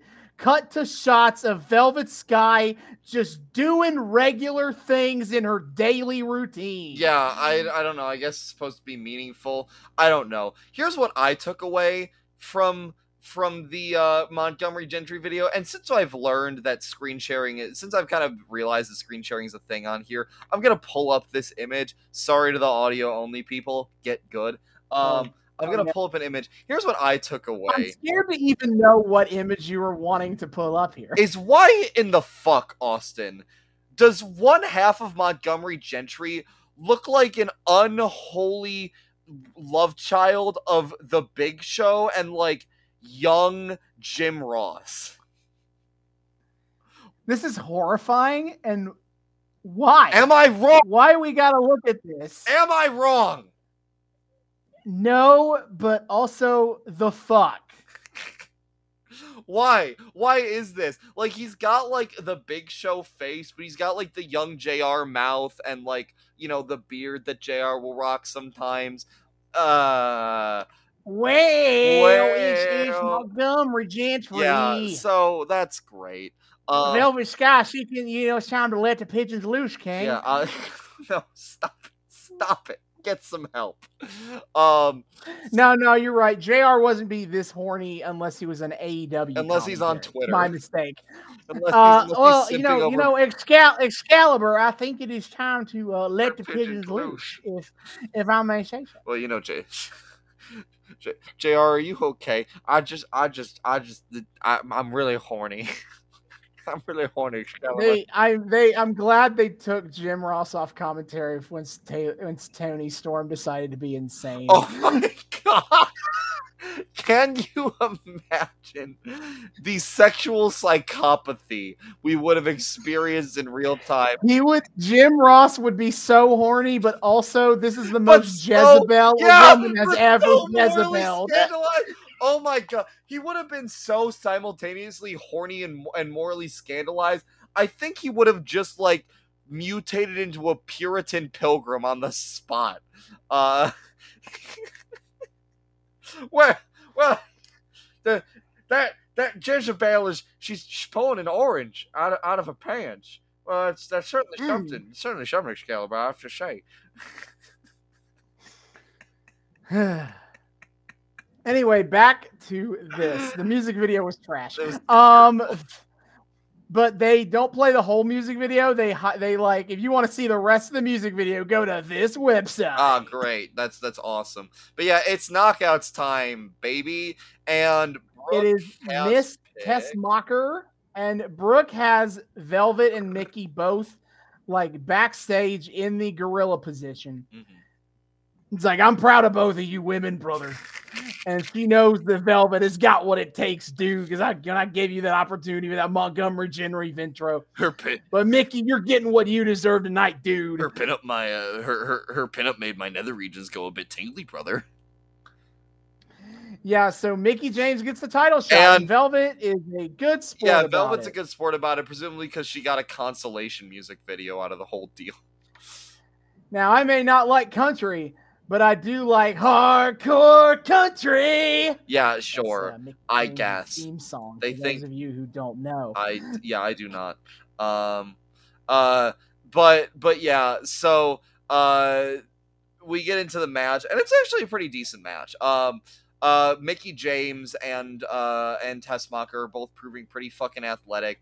Mickey James, like, at one point has like a hand lock with the Tessmacher, and she just casually like cartwheels through that. That's sick as fuck. Mickey James also, like, she's in control for a lot of this match. Like, is there a story with like Tessmacher not really being really ready to like be Knockouts champ? I think so. I think the way they're playing it was a big upset win for her to beat Gail. That's fair. And so I think they're kind of portraying Tessmacher as like kind of a not quite a rookie, but close enough. And now she's champion, and Mickey James is Mickey James, one of the top women in the world. Yes. That makes sense. But yeah, so Mike Tenay, while talking about the main event, because, you know, fuck, who needs the fucking women's match, am I right? Mike Tenay calls Jeff Hardy a charismatic enigma, which is, I guess, his nickname around this time, which that is the nickname, the charismatic enigma. I feel like you could come up with something a little bit more, something with a little more zhuzh to it, you know? Like, maybe if we brought some barnyard animals to it. Yeah, I'm just spitballing. The inner machinations of my mind are an enigma. A charismatic enigma, Brother Nero. Anyway, yeah. So Tessmacher does like these jumping clotheslines, which don't look great, honestly, but she's clearly still like kind of green. She's trying. I'll give it a pass, you know. Mickey James jumps off the top rope. Brooke dodges her. You know, they're going like she's going crazy here. Brooke Tessmacher hits like a corner face buster where she like has Mickey in the corner, and she gets up to the top rope, jumps off the top rope, and as she's jumping, grabs and slams Mickey's face into the mat. I was like, whoa. That was cool, right. Yeah. I did really like that. And then Mickey tosses Brooke into the ropes and hits a stiff kick to on the rebound. Brooke Tessmacher, like, does the single slowest rebound off the ropes there that I've, like, ever seen. So the whole thing looked like she's, like, and then Mickey proceeds to absolutely nail her in the head. Yeah, that was funny. She's going slow, and yet Mickey still knocks her the fuck down. Mickey goes for her big DDT, but then Brooke counters with a roll up and the win. Yes. Also, I didn't realize that having your hands under the rope can break a pin. That feels... Yeah, you're in the position. I don't think I've You're ever out of seen the that ring enforced at that point. before. It's pretty rare. It's usually people like, just grab the rope. Yes. But technically speaking, being under the rope is out of the ring. Okay, fair enough. Tessmacher for the dub. She retains. As she's leaving the ring, she signs "I love you" to Mickey. Now kiss. Mickey's like, oh no, I've seen where that goes. Oh, wait. Except I was the crazy lesbian that time. Oh no. Is there a theme of crazy lesbians abounding here? I feel like I definitely have mentioned Mickey James being a lesbian stalker to Trish Stratus before. Maybe. It was You her might introduction to WWE. Christ. As the lesbian stalker of Trish Stratus. So we have 14 minutes left going into the main event, and we have a main event and a promo. We have a main event that caps off at 10 minutes. Exciting, but also like, god damn it. RVD, Rob Van Dam, RVD makes his the whole effing show. I have to say, okay, so Impact's like Tron graphics for each wrestler. They have like vertical screens, which is kind of neat. And a lot of times they'll show like pre-tape little like, things of the wrestler like on the vertical screens. And we got this great moment of like RVD is on the ramp and he turns to like his left, while on the Tron to his left, his video self turns to the right. So it looks like they're turning to each other to have a conversation, which I would not put it past RVD's stoner ass to have a conversation with his video reflection. Whoa, man. Whoa. Hardy, then Hardy makes his entrance. I have to say, this I might have found the end point to this this joke / observation I make sometimes. Jeff Hardy runs his hands over his face, and he's got his full ass like Jeff Hardy makeup on. That makeup does not run. Have I found the one wrestler who actually powders his own goddamn makeup? Have I discovered? Yeah, Jeff's face paint doesn't run. It does not. He fucking powders it, or at least puts some setting spray on. Finally, a man with taste and class. Hell yes, this is why we love Jeff Hardy. Yeah. So Taz says that RVD and Hardy are the favorites to win the BFG series, and Mike Tenay goes, "Hey, wait a minute! I said that during RVD's entrance." Taz admits that he wasn't listening, and I admit to myself the same thing because I did not notice Mike Tenay saying that. Taz is like, "Yeah, you're right. I wasn't listening, brother. I'm so sorry." Yeah. So Rob Van Dam immediately goes for his like scissor pin. Yeah. Because these guys are running a sprint here. They are hitting all their big moves and only their big moves. These are two men who were like made to collide in the ring, though. It's really cool. Yep. RVD immediately going for the Rolling Thunder. Oh yeah. And he missed, and Hardy blocks him back and forth. Jeff Hardy does this crazy ass move where Rob Van Dam is down in the corner and Jeff runs at him and he does like a spinning wheel kick, like kick into a backflip, and he hits Rob Van Dam as he does the backflip. That's so cool. Yeah, these two guys were great. I didn't really have any match notes per se because it's just sprinty shit. Actually, I did have some match notes. Toward the end, like the final sequence of this is sick as hell. Van Dam has, I think he managed to get a Rolling Thunder. He does the split leg moonsault off on Hardy. He does the Rolling Thunder, but Hardy split leg moonsault. Hardy manages to kind of counter, get him down. Hardy sets up for the Swanton bomb. Van Dam dodges it, and then goes. So while Hardy's down, Van Dam goes up for the 5-star, his own top rope jump off finisher, which Hardy dodges. Van Dam kicks out of Hardy's fucking Twist of Fate finisher.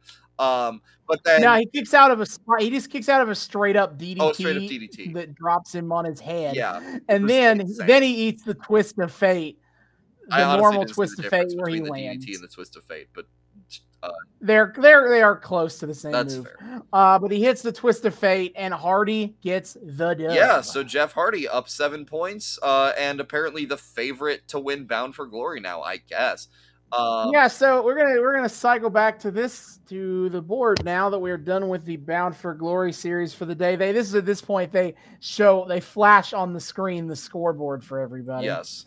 Who needs it? Because I got this easy to read board right here. So as you can see, at number 1 with 27 points is James Storm. Outstanding. You know, that 20-point battle royal, big win here. Then in second place is Kurt Angle with 10 points, having gotten a submission win tonight. Then tied for third place is Mr. Anderson. Magnus, D'Angelo Dinero, and Jeff Hardy all at 7 points. I didn't change the number here, but technically in tied for 7th place is Rob Van Dam, Bully Ray, Robbie E, Christopher Daniels, AJ Styles, and Samoa Joe, all sitting at 0 points so far. Great. That's unfortunate. I will 100% be keeping track of that. Yeah, thank you. As we know, when you watch TNA, you really want to have your whiteboard out so you can take note of exactly how many fucking points have been distributed in this complicated ass thing.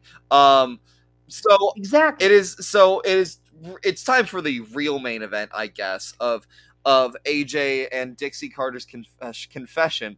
Why the fuck do we have 8 minutes left? Why the fuck did you make Hardy and Van Dam sprint like that, you monsters?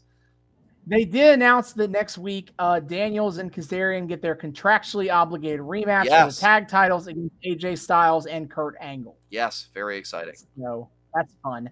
But yeah, Styles and Dixie come out, no music. Dixie gets the mic and she's like, this has been going on for a long time. And situations like this never have a positive outcome. People get hurt, lives are changed or destroyed. And she starts stuttering. She doesn't know what to say. And AJ Styles off mic is like, hey, we don't have to do this. We can leave right now. AJ, make up your mind. AJ is like, are you doing this or are you not? He's like, actually, no, fuck it. We can just bail. It's fine. Also like this whole time, like while Dixie's trying to have a whole ass emotional moment and like this subtle speech, the crowd can't shut the fuck up to save their lives. They're just going like, woo! Which totally ruins the effect, but okay. But AJ starts leading Dixie away, and then out comes a mystery woman. Oh no.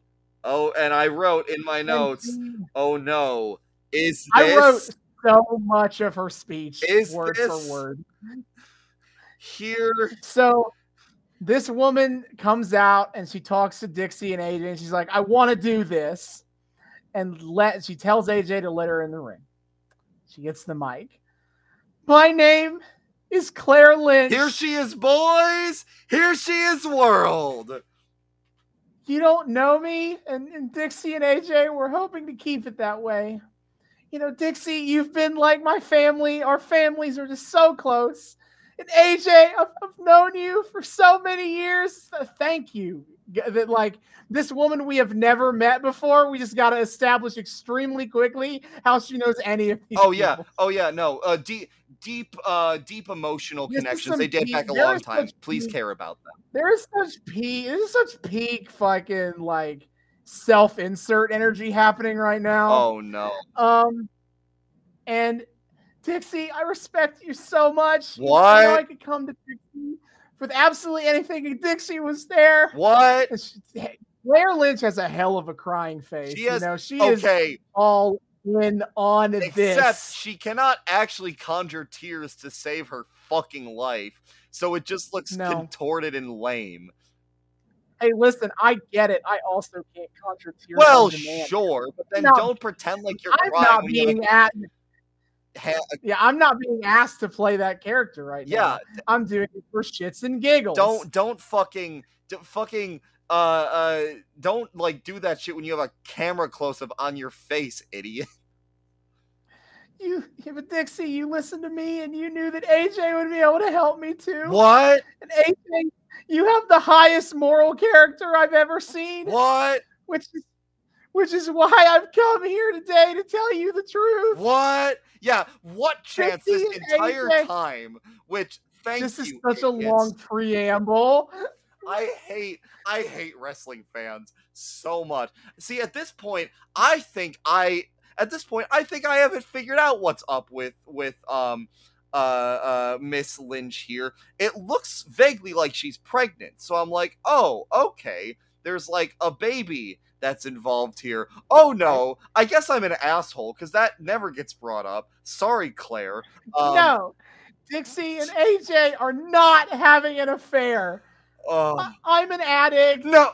I've been trying to get clean. Wait, fuck, I lost track of my gimmick. Fuck, wait, hold up, just a second. Shit, fuck. Go back up. One more time. Give me a second. This is why I've come here today to tell you the truth. Dixie and AJ are not having an affair. I'm an addict. What? I've been trying to get clean. So, what? This is so much worse than I could have imagined. Already, this mystery woman has looked dead ass into the camera and said that she is an addict. No. She's been drinking. She was the drinks. No. What? She does the pills. What? And why are there still what chants? What the? Are you people hearing this? This is unhinged. And there were nights where she'd wake up in a motel with a man she never met. And what? She's been going to AJ. She stole money from her family to feed her drug habit. And that's why she couldn't go to them. She had to go to AJ and Dixie. Okay, but she's recovered, right? We're not going to have to deal with a whole storyline involving serious active drug addict shit, right? I hate you. I don't know. I don't know. Fucking bastard. Anyway, Claire says she didn't want anyone to know, and they all kept her secret. They were there for her. That's when Chris Daniels and Kazarian got in the way. I love how she calls apparently, Kazarian. Yeah. Can only imagine her getting the script for that one before the show. When Chris Daniels and Kazarian, I got that right? Did I get that one right? Yeah, right. She's just trying to earn her equity, or her SAG card, Yeah, this is a big jump for her, in case you didn't know. I assume you didn't actually. Is it Claire Lynch is just a regular actress. She, at this point in time, was a character actor at Universal Studios. Hey, look at that. Most notably playing Olive Oil. Well, that's over in the Popeye segment of the park. She does have a very Shelley Duvall quality to her, I will say. Mm-hmm. And so TNA was like, hey, we're doing this storyline. Let's get one of the actors at Universal because we film at Universal. Yeah.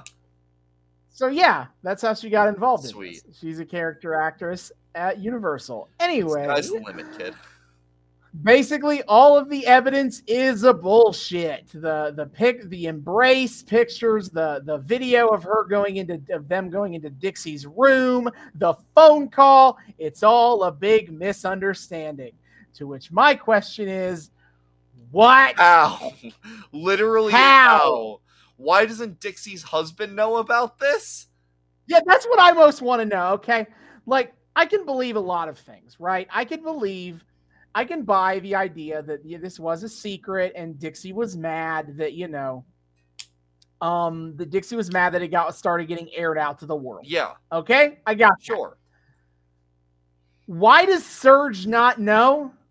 Like, if this is like, if she is if Claire is a family friend of the Carters, why does Serge not know? Why does Serge think that AJ is cheating is Dixie is cheating on him with AJ, and he decked AJ in the face 2 weeks ago. Yeah, like, so he knows Claire ostensibly. Why would she keep this from him? And also, I'm sorry, Serge, you have to be the biggest dumbass in the world to fall for thinking that this super obvious they're not actually cheating setup, thinking it's actually legit. You have to be the world's biggest dumbass to see this theatrical bullshit from CD and Kazarian and be like, oh yeah, with absolutely no specifics and no, like, substantial evidence, that checks out. Actually, no, the evidence. No, I admit the evidence does lead you to think it's an affair, but also the evidence as presented is a picture of them hugging. Yes. A video of AJ going into Dixie's hotel room, and a phone call where AJ is like, hey, Serge, hey, I can't wait to meet up with you. You know, Serge isn't going to be around, right? Yeah. Which, again, sucks as hell if I was treating this. But that's also all it is. Why is Serge not talking to his own wife about what that's about? We didn't need to escalate immediately to decking AJ Styles in the face. It's the point I'm really trying to make here. And honestly, cycle back on this. Why did everyone act so much like this was an affair when AJ and Dixie knew it wasn't an affair? And yeah, why didn't AJ and Dixie be like, hey, like, we can't share much because it's a personal matter, but like it's not an affair. We have a like family friend who's in crisis right now, so like it's all bullshit. Like, they didn't need to be and the language they use is, again, stuff you'd expect from there. Like, what are you doing? This is ruining our families. Like, how? Yeah. If you know it's not actually an affair, how are AJ and Dixie's families affected by this? And why did they talk in absolutely no fucking specifics in any of their recorded comms? Whenever they talk to each other, it sounds like they're having a goddamn affair. Like they tried to challenge themselves to help their friend with her drug problem in the most sussy way possible. It's like at some point they decided we kind of should play it up of like, wait, like, let's throw them off the scent. Stupid. So anyway, and we cut backstage to Christopher Daniels is like, no.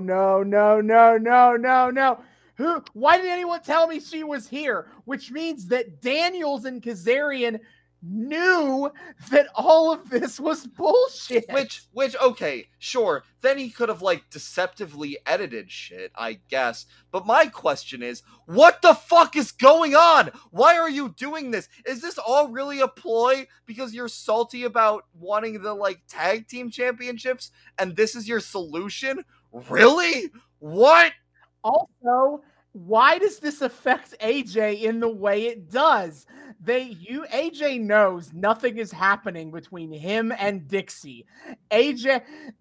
Christopher Daniels and Frankie Kazarian come forward with not definitive, but close but definitely suspicious looking evidence that an affair is happening. Except AJ knows it's not an affair, and yet he is completely emotionally devastated by this as if it was. He's just really concerned about protecting his reputation, I guess. But like, what the fuck?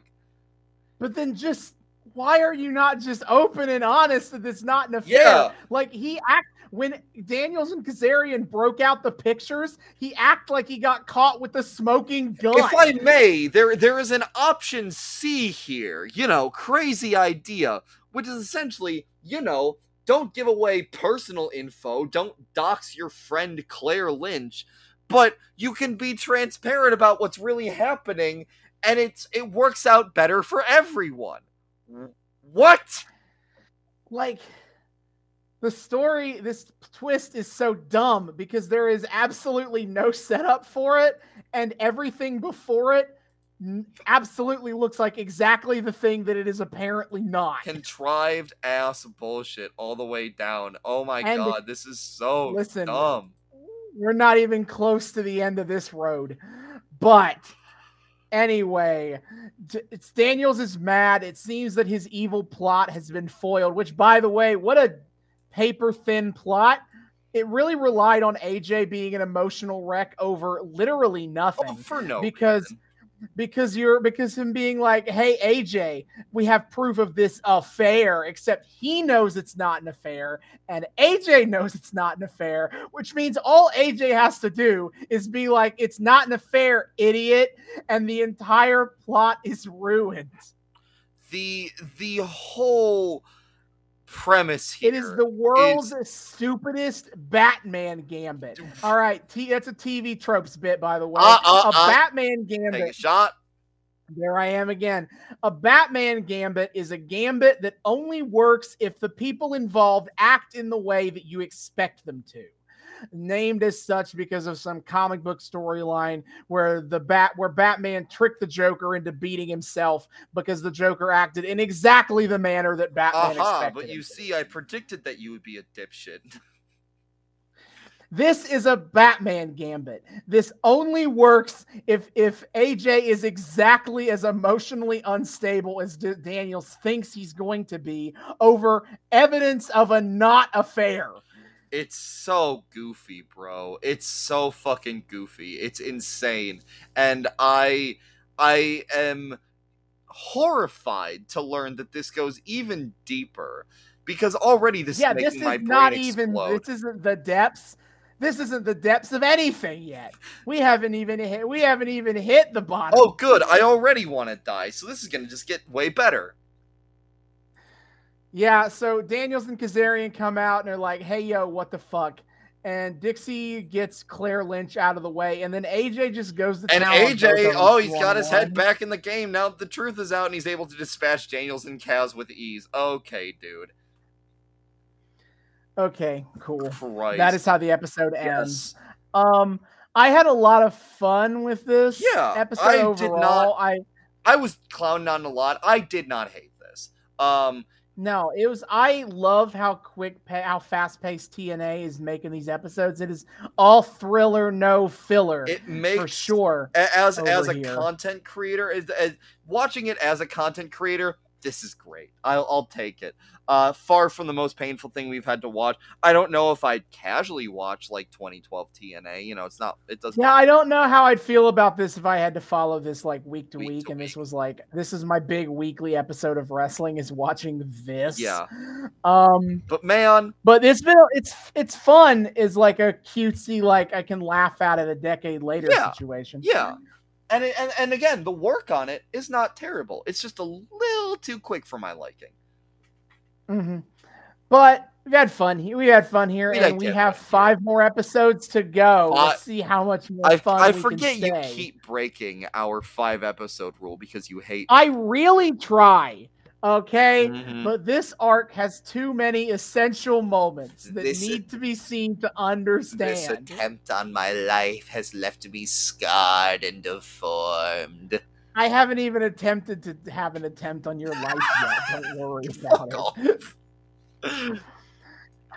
But that's for another day. For next time, it is time for maximum destrucity. Because it's time for WrestleMania 6. Oh, wow. We're here. The Ultimate Warrior versus Hulk Hogan.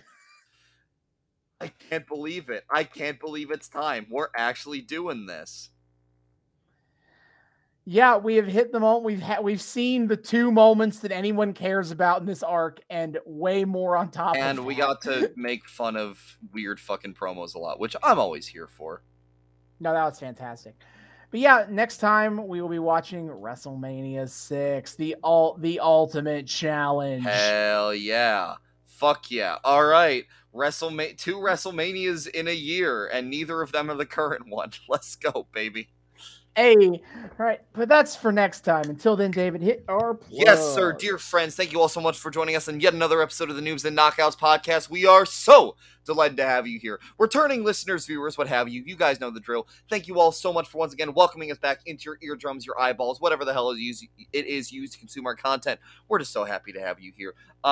New people, hey, hi, how's it going? Welcome to the show. We here at the Noobs and Knockouts Podcast like to think we're friendly, both noobs and knockouts alike. So whether you're brand new to the wild, wacky world of wrestling, or you're a veteran of all the weird bullshit, either way, we are delighted to have you here. We hope you've had a great time with us. We hope everything has felt accessible to you. We hope you want to keep having a great time with us week after week after week, and we can tell you all the ways you can do so. First and foremost, of course, you can find us on YouTube. We are the Noobs and Knockouts Podcast on YouTube. Hit subscribe, ring that bell, make sure it turns a nice little solid color so you get notifications every single time we drop a brand new episode.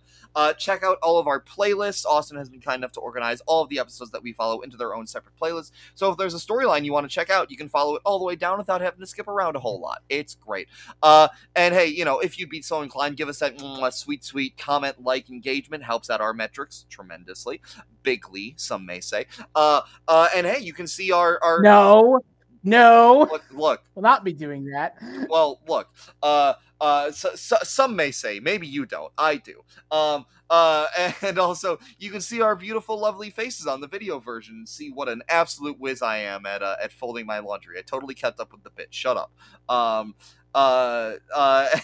And you can check out Austin's section. You have no proof that he did. True. Well, unless you watch the video version. There we go.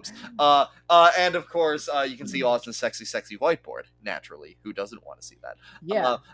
Who doesn't want to see a whiteboard for the BFG series? We love to see. You know what? I did not know how the whiteboard was gonna factor into this. Simple but elegant. I appreciate it.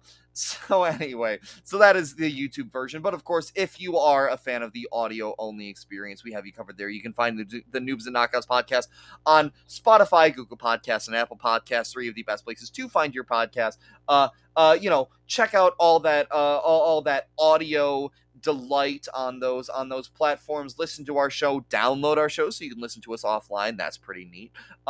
And if you're so inclined, maybe give us some nice reviews and ratings. Tell some people these guys might be kind of cool. Or maybe you should be listening to them. Yeah, just a thought. I'm just spitballing here. Be sure to check all of that out over on Spotify, Google, Apple. You know the drill. Of course, if you want to get in contact with us, find us on this thing called the interwebs outside of our little void that we find ourselves in every week. You can do so on a few different platforms. Mainly, of course, is our Twitter at Noobs and Knoxpod on Twitter. That's at Noobs, the letter N, Knoxpod on Twitter. Come check us out there. We do the whole Twitter thing. We do memes and discourse with the IWC because we hate ourselves. And of course, we put up a post every single time we drop a brand new episode, so you guys always know what the hell is going on. And of course, the highlight of our Twitter is weekly wrestling live tweeting. Call me Eric Bischoff because I'm back! And I'm better than ever. Yeah. The triumphant return of the noob to the Twitter. Avenue Q closed its run. I am sad, but I'm glad to be back watching my weekly stories, my wrestling. And I love to tweet about it with you guys. Of course, every Wednesday night at 8 p.m. Eastern on TBS, we are watching and tweeting all about AEW Dynamite. And of course, on top of that, when I have the chance on Friday nights at 10 p.m., we sit down and we'll watch a nice, classy little hour of wrestling on TNT with AEW Rampage. It is the show that y'all been waiting on. And when I have the chance on Saturday nights, because they are all right for fighting, 8 p.m. Eastern, also on TNT, we will watch and tweet about AEW Collision. I am a proud collider. You'll love to see it.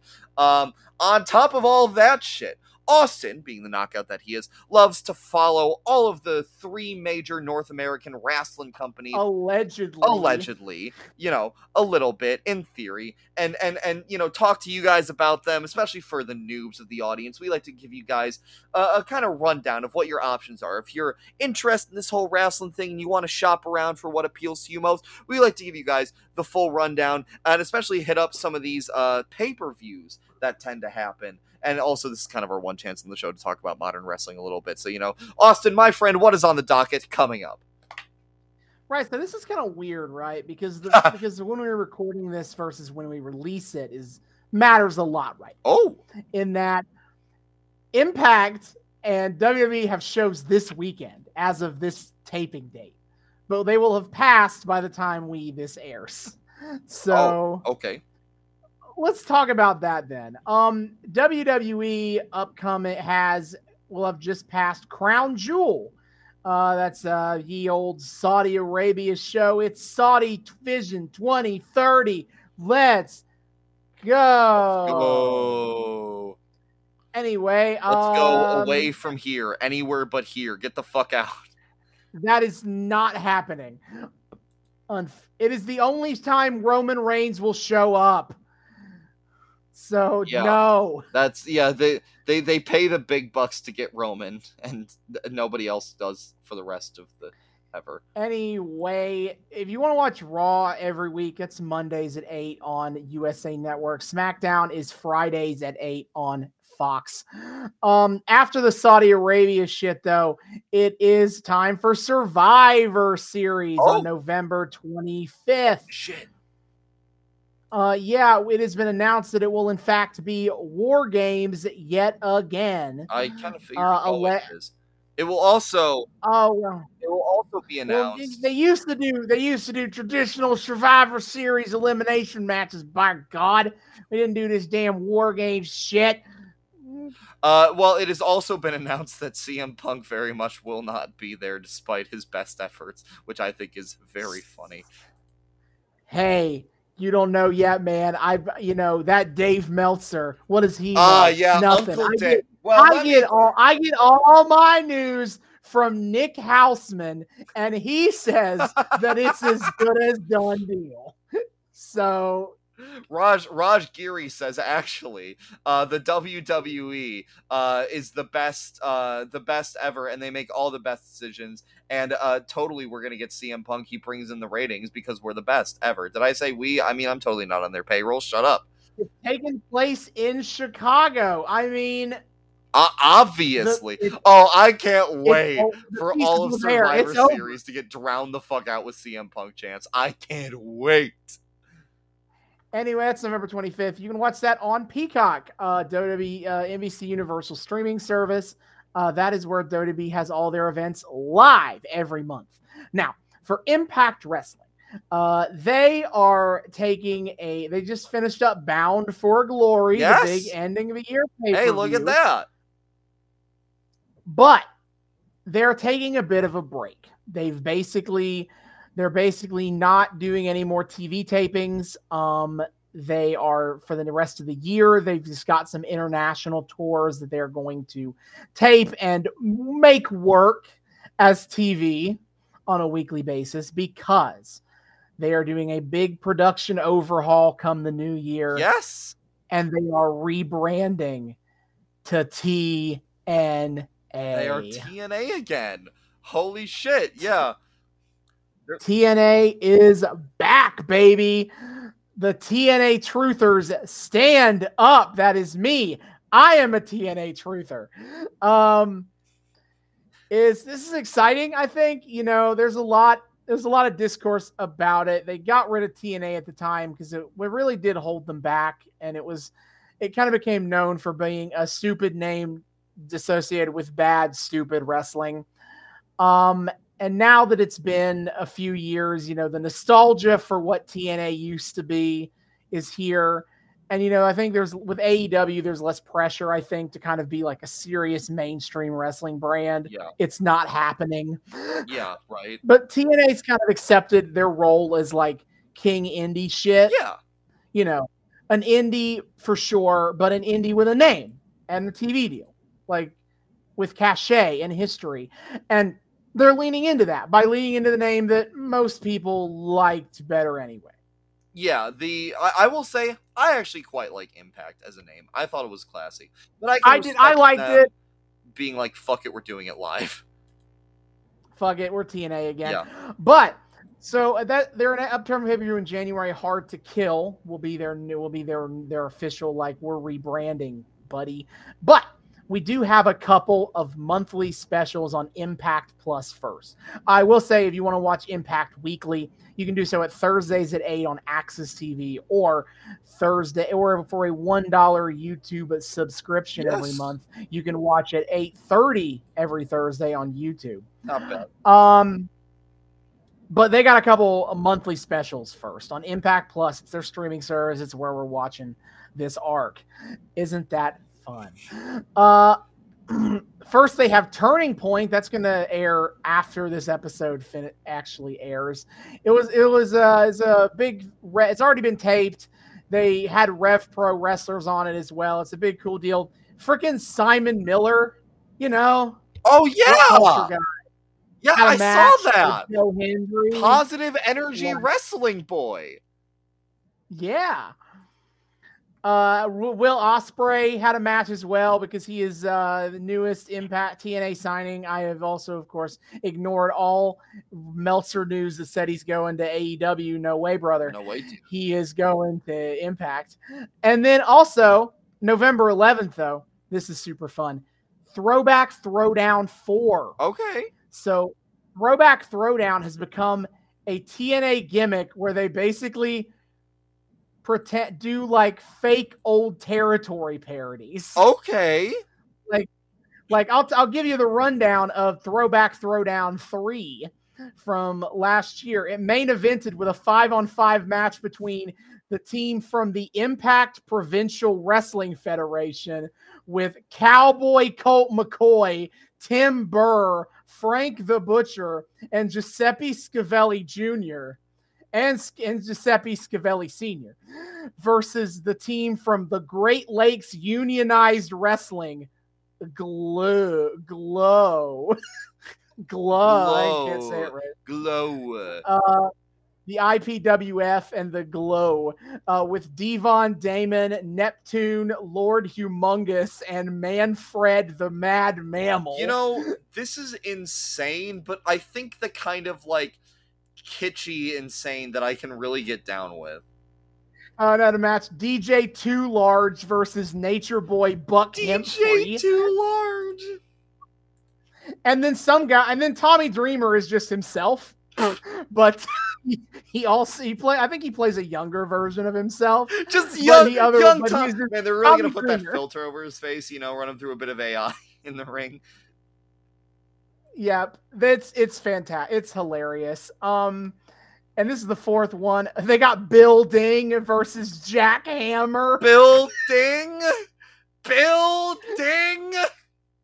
We're cooking. We're cooking at the Throwback Throwdown. Bill Ding.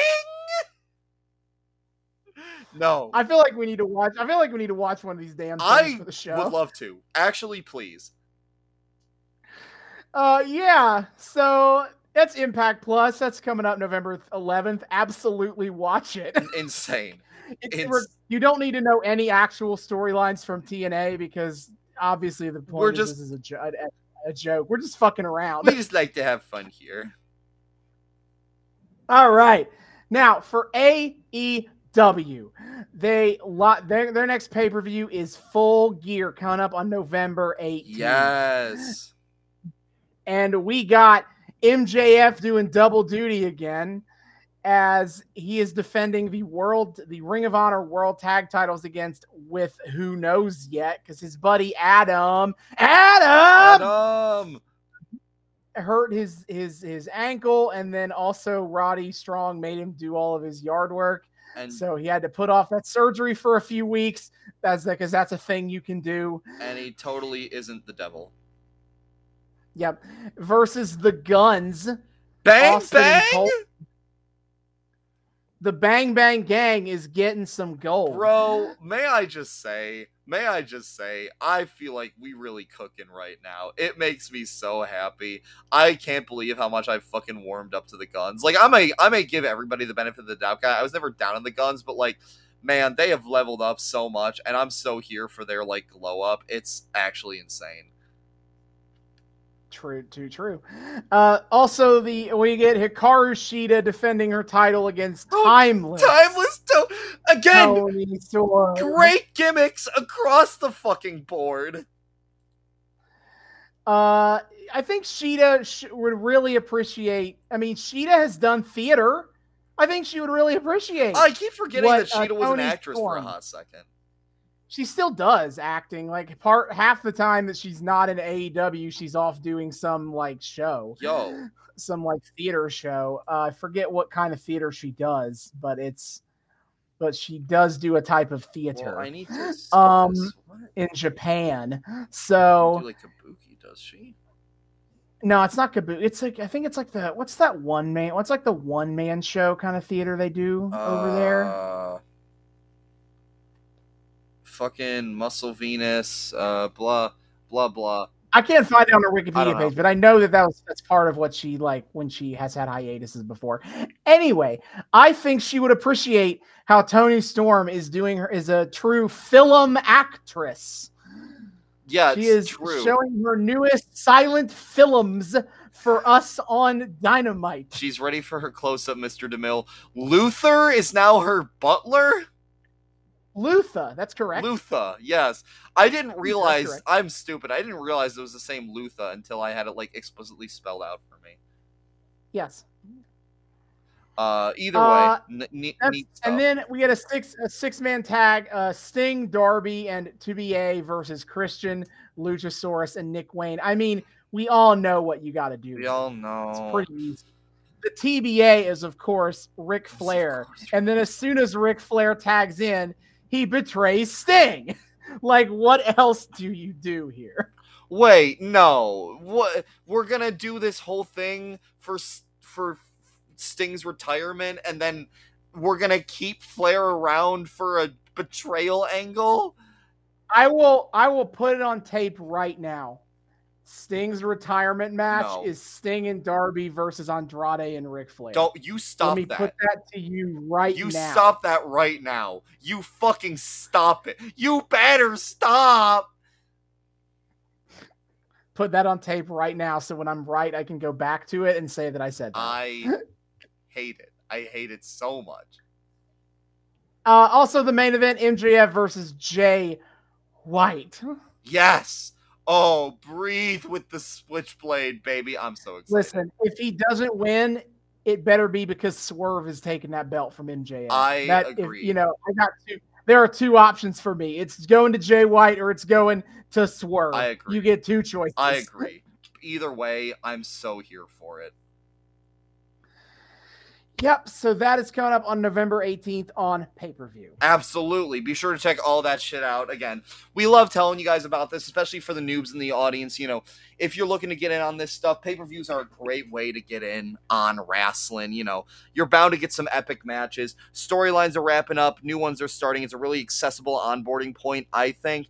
So yeah, just check all that out and check us out over on the Twitter. If you like listening to us ramble about wrestling for hours on end for some reason, you'll like it over there. The voices carry over. We like to have a good time here at Noobs and Knockouts Pod on Twitter. Of course, if you want to get in more direct and long-form contact with us, you can email us at noobsandknockoutspod@gmail.com. That's noobs, the word, and knockoutspod@gmail.com. Come say hi to us there. Tell us what you think about the show. Tell us, what you want to see us cover on the show. Tell us our hot takes are awesome or say that we're stupid. I don't fucking know. Either way, start discourse. Say hi. We love people saying hi. We would love to say hi back. Noobs and knockoutspod@gmail.com. Of course, finally, you can also find the Noobs and Knockouts podcast on Patreon. The link for that is in our Twitter. $1 a month gets you early access to episodes and a shout out at the end of each episode. Shout out, of course, to who else? The sugar daddy, Kyle Smith, our most loyal of boys, for his patronage. We love you, Kyle. Enjoy your perks. If you want to enjoy your perks along with our boy, be sure to check us out. $1 due every month helps out the show more than you know. It's emotionally too. It's a great boon, truly. And it goes a long way to helping us out. So if you want to check us out and maybe patronize us and get some perks to go along with it, be sure to check out the Noobs and Knockouts podcast on Patreon. The link for that, again, is in our Twitter. See y'all next time. Hasta luego.